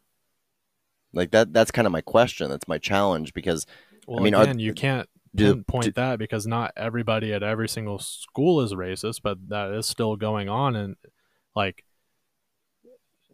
it's not just like a one Band-Aid over this one big wound and everything is good. Like there's a lot of issues and that's just part of life, and not everything is going to be fixed now or right away. Maybe not in our lifetime, but that doesn't mean that we don't try. Yeah, no, I totally agree. Hey man, you want to take a quick break? I want to check on something with the audio real quick. You want to come right back? Yep. Okay. And we're back. Sorry about that, folks. It looked like we were offline and I didn't want all this precious audio to not be harvested. Exactly. So, yeah. I agree with your intent, and I don't mean to come across heavy-handed in this episode on the side of either side. You know, I'm on the side of innocent people not being murdered. I want to just reiterate, and I don't want to necessarily even apply this to the case in Atlanta, but at some point we need a reminder that we all need to be, and this is a point that Jocko made that I so agreed with. He was like, we need a public safety course on how to get arrested. We need a public service announcement that's taught in school. Mm-hmm. It's taught on TV, in infomercials. There's pamphlets on it. There's gut.gov / how to get arrested. And it is, you know, if you are asked to comply with a police officer, whether you are white, black, Asian, anything, mm-hmm. This is how it goes. Like, here, because we need to get people into the habit of having their quarrels and debates in the courtroom where things are peaceful and you're in a suit, not in the parking lot where somebody's wonked out, somebody's, you know, aggressive and thinks they're in danger and people are getting shot and killed and all this stuff. So, you know, if you're innocent, comply, go to jail, fight your battle in court. And I know that's easier said than done for certain people. I get that. However, you know, he said, we need to have this front and center for everyone that here's the process. Here's what's happening right now. It's going to be okay. It's not necessarily the end of the world. However, the people that run the hardest are typically the ones that are the ones most wanted. So, you know, I guess my whole point is just, if you're getting arrested, like, get arrested. Like, I'm not over here thumbing my nose at cops, resisting arrest and getting away with it as a white man. I just want to assure everyone that you can have the nicest part and comb over and car ever. If you're not compliant with an officer, he's going to haul off, hit you, put you in cuffs, and book you. You know? Sure. So, anywho, that's my 2 cents. What do I know? Yeah. Yeah. All right. Well said. And so many people are fighting this fight in the most inconsequential ways in some ways. Like, I saw this white Mormon tech CEO, literally out of BYU this week, tweet out that, so get this, in the coding world, and if you're a coder, if you're a developer and you're listening to this, I'm going to get close, but I'm not going to say all these words right, and you're going to laugh, so just, I'll preface it. You know, do you, nerd? I'm going to do... Please, well, actually him, all right? Yeah. TLDR. So I'm going to get close in some of this dev speak, but, you know, within, you know, open source coding and, you know, when you're merging a branch of code, there's different things like a dev server, a production server, a QA server. You know, you have different environments. Like sometimes I go to dev.appreciate.org to do different things in test mode before I go to appreciate.org. Like, these are just normal things. And one of the code bases that you merge to is the master. Mm-hmm. You know, you have the master code base. And they are now doing away with the master code base because it has the word master in it. And they're replacing it with like main or something like that. Okay. And so he tweeted out this do-good to his Twitter following, full of millionaires and billionaires, investors, and people of color and all sorts of different people that he has helped in many ways. Like, I think he's got a BA company. Like, he's going for the moon. Yeah. He's an awesome entrepreneur. And I just read this and I was like, is he referring to like the racist connotation with master? And literally, so I look in the comments and everybody was just like, you did it. You solved racism for the masses. Everybody call everybody. We're done. Everybody can stop marching. Master code base is no longer a thing. Yeah. And I just was like, are you serious? Like, is that what's keeping people down now? Like, yeah, I don't know. Is Tiger Woods not going to come back and defend his green jacket at the Masters next year or this year? No. Like, he hasn't had any issue with it. They've paid him millions of dollars, and are you no longer a master at something? Yeah, master karate champion or jujitsu. Well, I'm taking my master's classes. You know. I mean, goodness, you racist bigot pig. Yeah, that'll be the only time I'm ever called any of those things.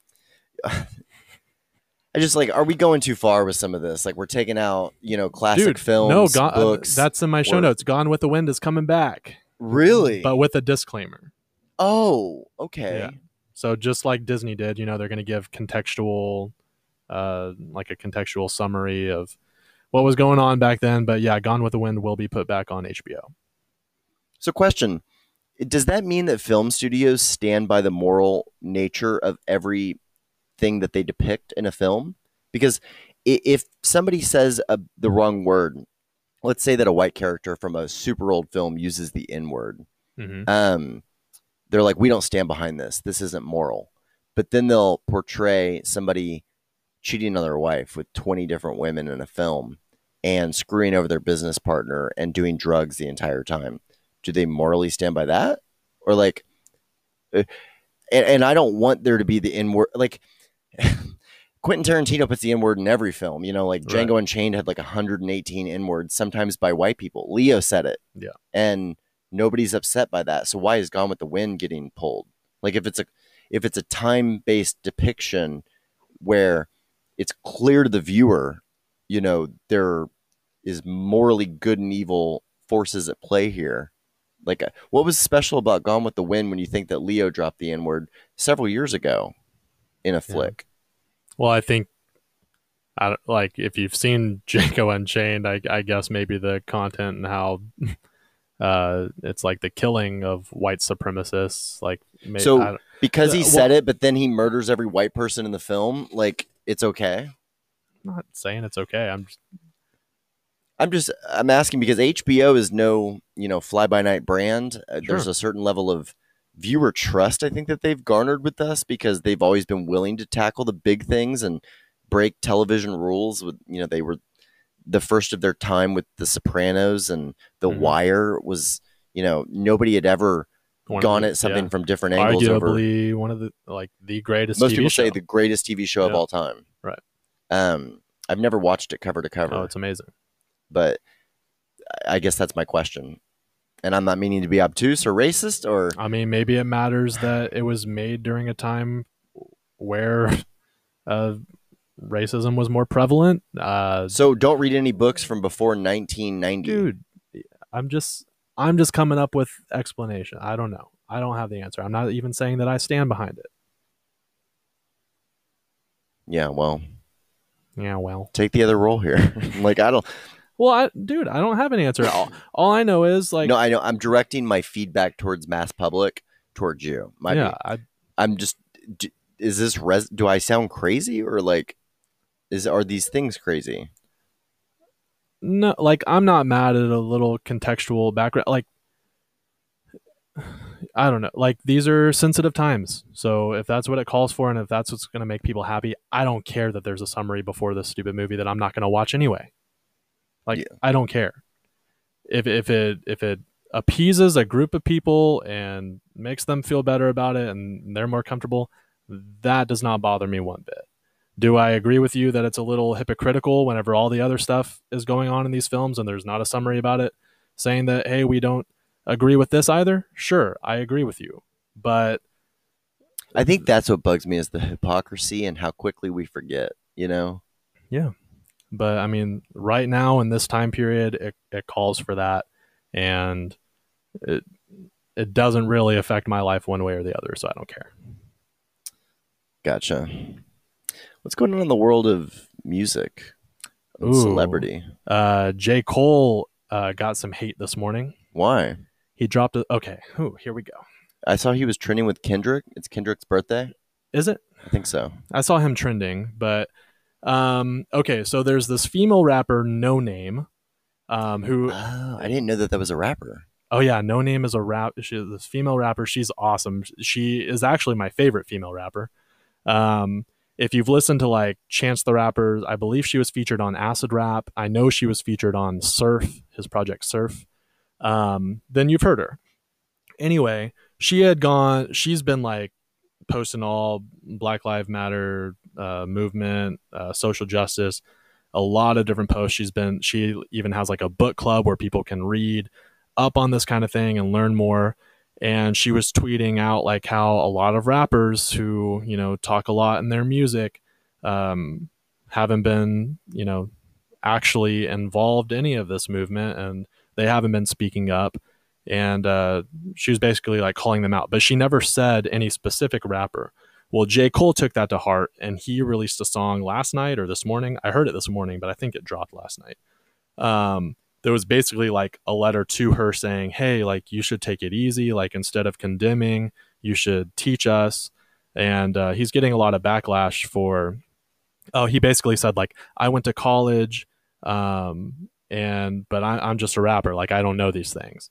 And he's receiving a lot of backlash because people are like, well, No Name didn't go to college, and she still has found the time to read up on this, and she knows all about this, and it's not her job to educate you. So what are you doing? And especially because of the content and a lot of J. Cole's songs where, he's saying like how the black man is oppressed, and there's even one where he's hating on all the rappers that have the word Lil in their name. And he's like telling all the Lil rappers to pick a book up and like get educated, but then he doesn't do it himself. And so he's received a lot of backlash for that. Yeah. So that's the story. I mean, can't wait to hear your thoughts. Well, that's one narrative. You could also argue that J. Cole is a more privileged rapper that has probably been more ingrained with white culture, and he's, I don't know.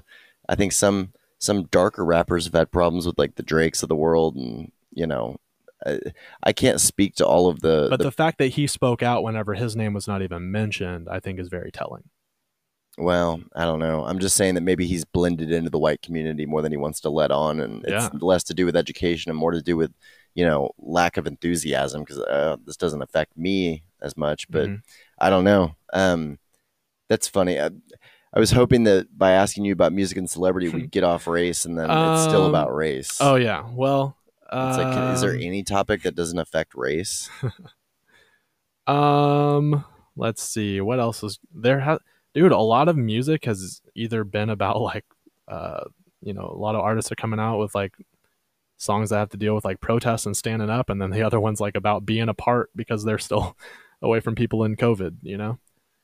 It's stupid. Yeah. Let's go to some timeless stuff like being in the club, people. Yeah. There's this little what happened to Percocet? Leon Bridges came out with some new music. I'm super hype about that. Love Leon Bridges, Texas native. There's this group called Surfaces. They have a really popular song called Sunday Best right now. Surfaces.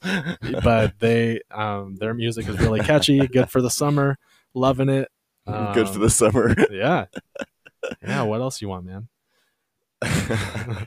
Just whatever you'd like to talk about in general. Cowboys, a lot of them tested positive for COVID. Shout out to Zeke. Well, so was he disputing that he had tested positive initially? Like, he was saying something that gotten leaked or whatever? I didn't see that. Okay. I saw that Dez was like, hey, I didn't test positive for COVID, and that's like, I'm like, that's because you're not on the team. Yeah. You weren't around other players. Yeah. Let's see. Several Dallas Cowboys, including Zeke Elliott, test positive for COVID. Remember when they were at the house party and everybody was mad at them? Ezekiel Elliott tweeted HIPAA ? ? Like the HIPAA laws. Yeah. Seriously. That's probably a great point. Yeah. Man. No, you don't have any of your own business to mind when you're a public figure or athlete, or everything is public. Yeah, Drake has a line that says, waking up to public statements about my private life. I like that. Yeah. Why does he go so hard in the paint? Amazing. He's supposed to drop an album this summer. I'm waiting. I'm like 1 degree away of fandom from having that Lil Dicky poster of Drake in my bedroom. Like, yes. Because he has just this incredible library. Like he's got so many hits. You think like, oh, Drake is like top rapper. Like I like Drake stuff, but it's like, no, you love Drake. Like every single banger he's made, like, come on. Man. And he's just... And for 10 years now. Exactly. Like those first one.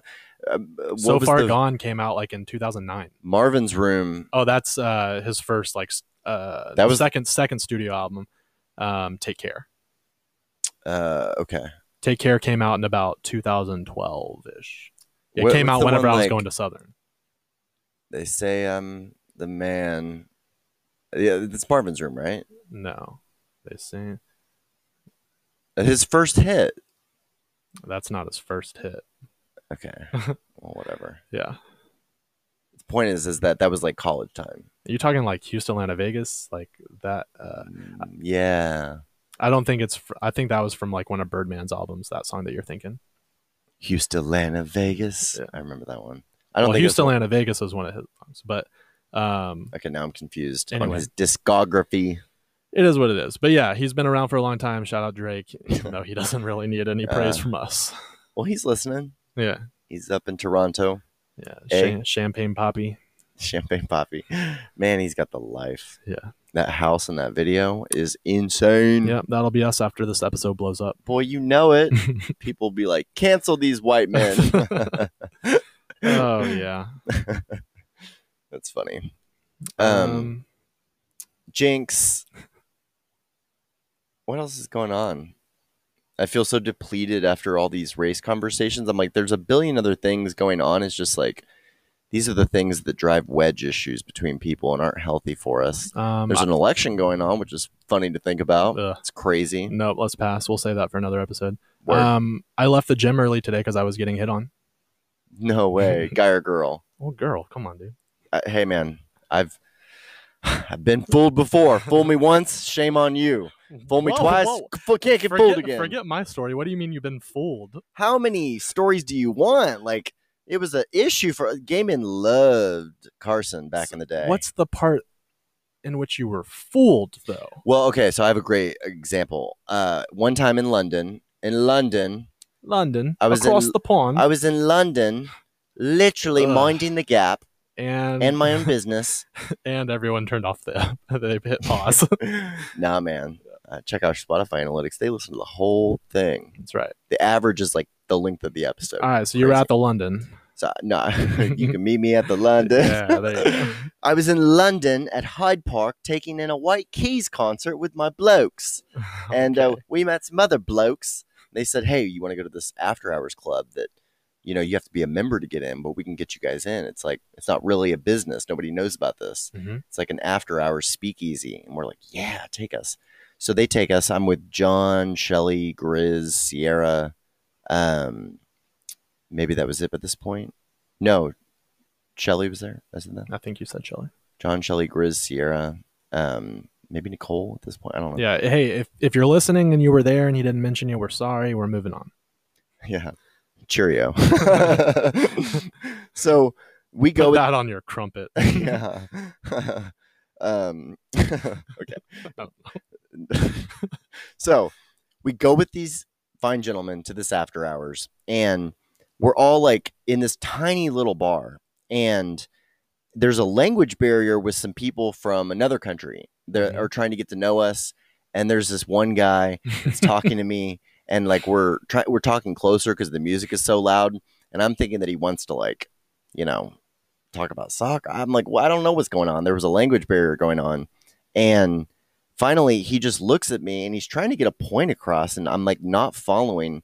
And John loves this story because it comes to a crescendo. He looks at me in the middle of this crowded club. He goes, no. He goes, you are a gay. And I was like, what? And he goes, you are a gay. And I was like, I am not gay. And he goes, no, you are a gay. And I was like, oh, no, I'm not gay. And that's when he starts to touch me. And I literally ran out of this club. Wow. I'd like to say this is an isolated incident, but I was preyed upon. I was a beautiful boy, oh my goodness. Brad. And so anyway, I'm out front of this club crying, you know, just violated. Like, it It was probably the second worst experience I've ever had. It's those colorful shirts you wear. The worst experience. I did almost get. I've only felt like a woman in peril. Like I've only been able to identify with that feeling to a certain degree once in Vegas. And that was a weird situation. I feel like I've told you that story. Yeah. This was it's a funny story after the fact, but at the time it was like, okay, why does this keep happening? Do people think I'm gay? Am I gay? Yeah. No. It's never really been a question for me, but it has been for others, which isn't some manicured men can be called gay. But anyway, this guy thought I was gay and he was trying to get him some. And so I was devastated. I'm out in front of this club. I didn't go back in. So Shelly came out to check on me and I was like, it happened again. I got to stay out here. But that was just the funniest part because years later, sometimes John would look at me and just be like, you are a gay. That's great. So that's another thing that we'll put on a t-shirt on our website. So I'm in total shock and awe and respect that. Shock and awe? No. Shock. Well, just because. Please, sir. What? I just First don't of all, share. Was she wearing a mask? The fact that a woman would get close enough to hit on you. At the pool. Okay, so you're at the pool. This is getting hot. So you're at the pool. No, it's not hot. How old is she? She's 25, and I know that because she's Hispanic. Well, let me tell you the story. Yeah, all Hispanics are 25. Right. And okay, so it was leg day. I'm doing the legs, and then I changed to go swim because I've been swimming for like the past 5 days. Piernas. No, what? Legs are piernas. Okay, yeah, no. Shh. Okay. I'm not the greatest storyteller, so don't interrupt me when I'm on a roll. I'm trying to help you. That's fair. Okay, help me. So I actually go out to my car for a little while because there's only 3 lanes at this LA Fitness, and the middle one is closed because of social distancing. And so I'm waiting for everybody to finish swimming so I can get in, and then I finally see somebody come out. And so I go into the gym. She's on the far left, so I get on the far right. And I jump in, I start swimming, and then catching my breath. And she's like, "Can you swim?" And I said, "Mm-hmm." She just seen you do your 10-second plunge to get your breath done. No, I hadn't even done any of that today. But she's like, "Are you okay?" She's like, "No," but she's like, "I can't swim." Yeah, crazy, right? I'm like, "Okay, well," she's like, "Yeah, like, what do you do?" I'm like, "I don't know. I've never taught anybody to swim before." I'm like, "Just kick your feet and move your arms. I don't. Why are you here?" She was in the pool? Yes, she was in the lane. How weird. Was it the shallow one? Yeah, I mean, it only goes up to like 4.5 feet. So why does she need to learn how to swim? I don't know, but okay, keep going. It's so she can swim and do laps. This is mind-blowing. Yeah, you're telling me. So I'm like trying to give instructions on how to swim, but then I'm just like, yeah, sorry, I can't really help you. I put on my goggles and I'm going.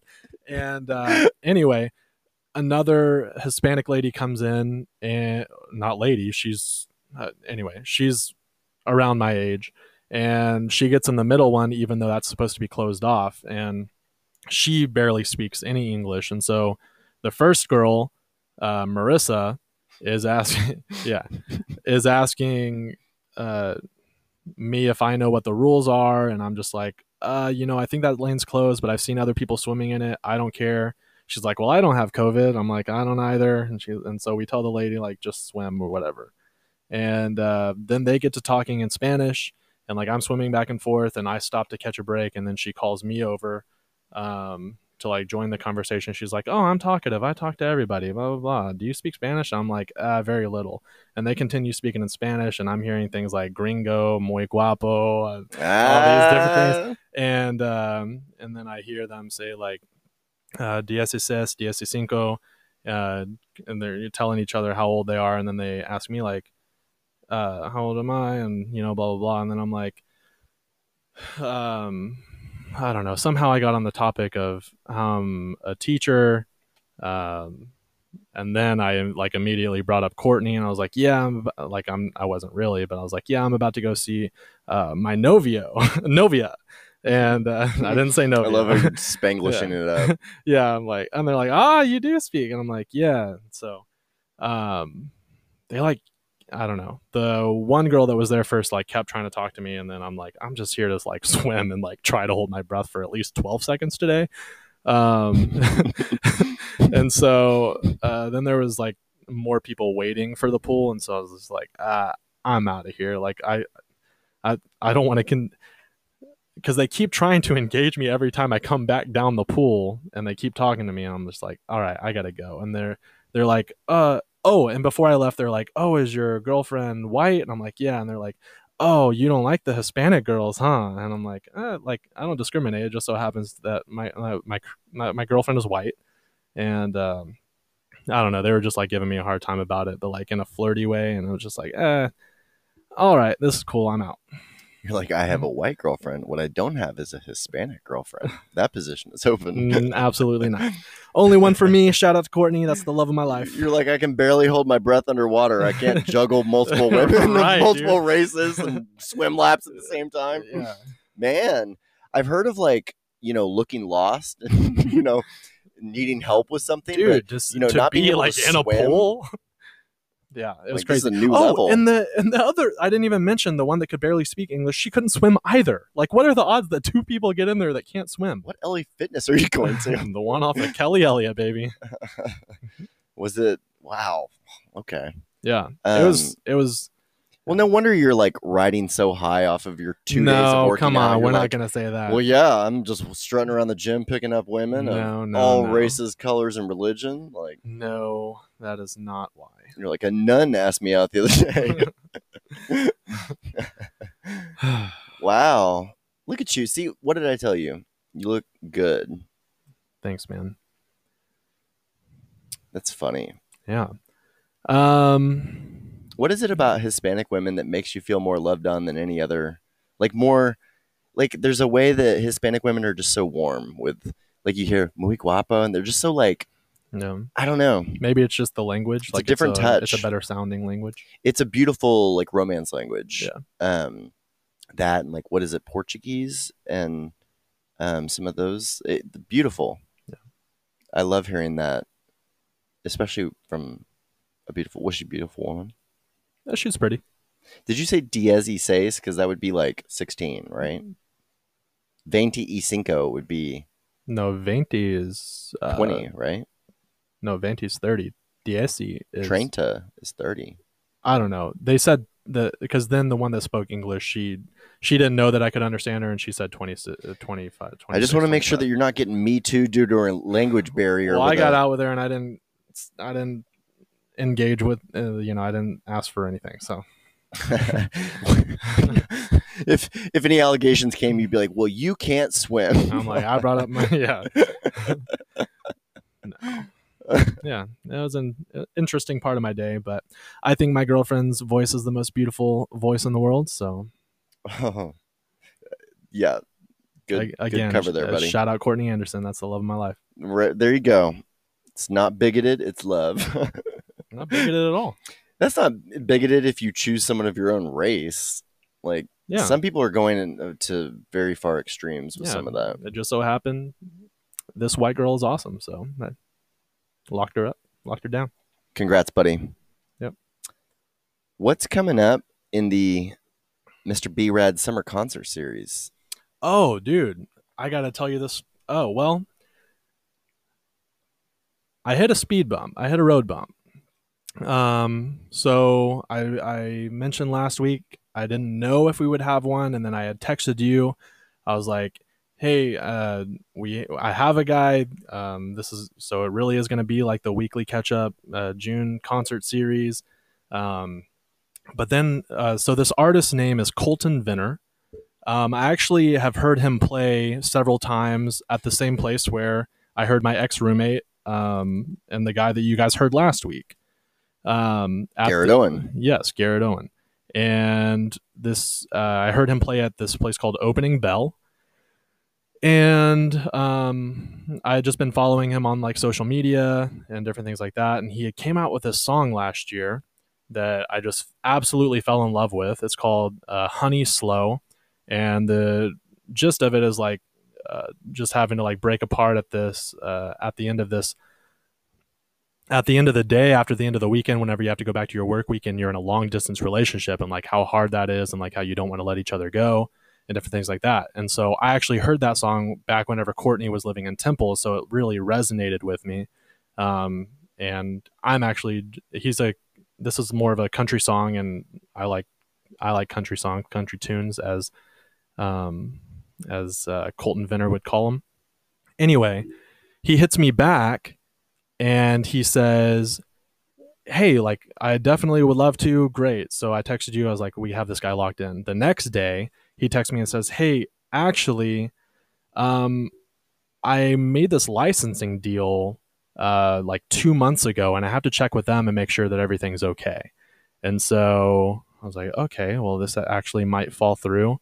And then he also asked us, he's like, and also, like, what do you guys talk about on your podcast? Like, am I going to regret getting on? Because we don't really know each other. I think I've met him and I've talked with him in passing maybe once, but we don't really know each other. I'm just kind of a fan. So I said, we talk about like hot button topics, but I don't think we say anything that will actually get us canceled, even though we, joke about it. I think we handle a lot of our topics with care and everything like that. So I was just letting him know. He's like, oh, okay, cool. Well, I'll get back to you. So he ended up getting back to me. He's like, yeah, so you actually have to talk with the person that I licensed my music through in order to get permission. And so he gives me the email, and he gives me the email of another guy called Colton. And I start messaging back and forth with him. He's like, okay, so you need to create an account on this website called audio.com. That's AUDIIO.com. And then you can license that particular song. You can do a one-time thing and license the song, and you just select it's for your podcast. Or you can get like a year or a lifetime. Well, I just chose to purchase the license for the song. Well, I tried to, but for some reason my card wasn't going through. So then I messaged back that Colton, and he's like, oh, well, I'll get the people from the website. I'll CC them, and they'll try to handle the problem. Well, they got back to me very quickly, and they were like, oh, we really want this to work out. So they sent me an invoice. I paid for the song to be on our show, and it has all worked out. And both Colton's and the people from audio.com are going to be listening to this episode, and we will be featuring Colton Vinner's song. And so he actually has recorded a message. It's actually really funny because he knows nothing about the show. And this is the first time like somebody doesn't even know us. And so I think his message is actually pretty funny. And I also have the license. I've procured the song for our concert. How official. Yeah. Wow, Man. I didn't know any of this. I know. You really saved it. Was this like a lot of money, or no? Wait. We'll talk offline. Yeah. So, remind me what the connection is. So I had heard him play at the same place that Garrett had played right, at. and I just became a fan you of him. Bookmarked him. Yeah, and so if you're not a fan of country music, that's on you. Whatever. I think Colton is extremely talented. He's from Texas, and he's currently living in Nashville. How crazy! So you thought enough of this guy to follow his career, listen to his music, and now you're licensing his music for explicit playing on this show? Yeah. And as a result, his team and audio.com are listening? Yeah, they said they're going to be listening to this episode. So I feel like you set off all these like triggers for like, oh, there's a media property out there that's featuring the music. Like, yeah. That's wild that we're perceived as a media entity that features. I mean, both of the artists that we featured up until this point, or all three, are professionals. Right. But this is crazy. I'm anxious. I've never heard any of this guy's music. Yeah. So this is like kind of a slower song. It's not super upbeat, whatever. But if you've ever been in a long distance relationship or have someone that you love that you have to say goodbye to, it's a wonderful song. I love the lyrics. He has a excellent voice, and you guys should definitely follow him. We're going to put his information in our show notes. Colton Vinner. That's Colton Vinner. Yeah, COLTONVENNER.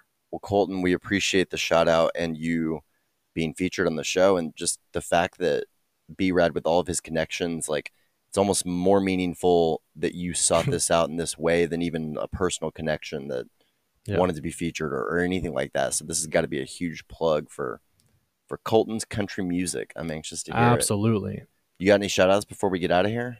I don't know, man. This week, shout out. All right, let's skip them. Let's go to Colton. All right. So without further ado, Colton Vinner is going to lead us out, and we will catch you up next week.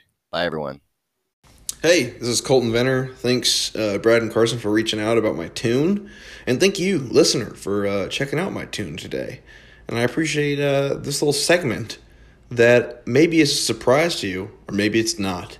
But I appreciate you taking the time to check out my song. I would really appreciate a follow on Spotify if you like the song. I've got some new music coming out later on this summer, and the more people that are following, the more likely Spotify is to pay attention to what I'm doing. And it's one click of a button for you. Could make my dreams come true. Thanks. I don't want to blame you that I'm sad and that I'm lonesome, but it only seems to happen when you're gone. I'm fine on the weekends, but when I'm driving home from Austin, I know that feeling's coming all week long. We both know something's gotta change, but for now, to help us ease that pain, we play that same song every Sunday night, holding off the seconds before we say goodbye. You whisper softly that you wish that I could stay, and I can't seem to find the words to say. So we just slow dance, honey, in the driveway, slow dance, honey, in the driveway, slow dance, honey, slow. When we get done swaying, how our hands, they seem to linger. We can't bear to let each other go. I'll say I love you, and one day I'll stop leaving, but the best thing I can do to let you know, we play that same song every Sunday night, holding off the seconds before we say goodbye. You whisper softly that you wish that I could stay, and I can't seem to find the words to say. So we just slow dance, honey, in the driveway, slow dance, honey, in the driveway, slow dance, honey, slow.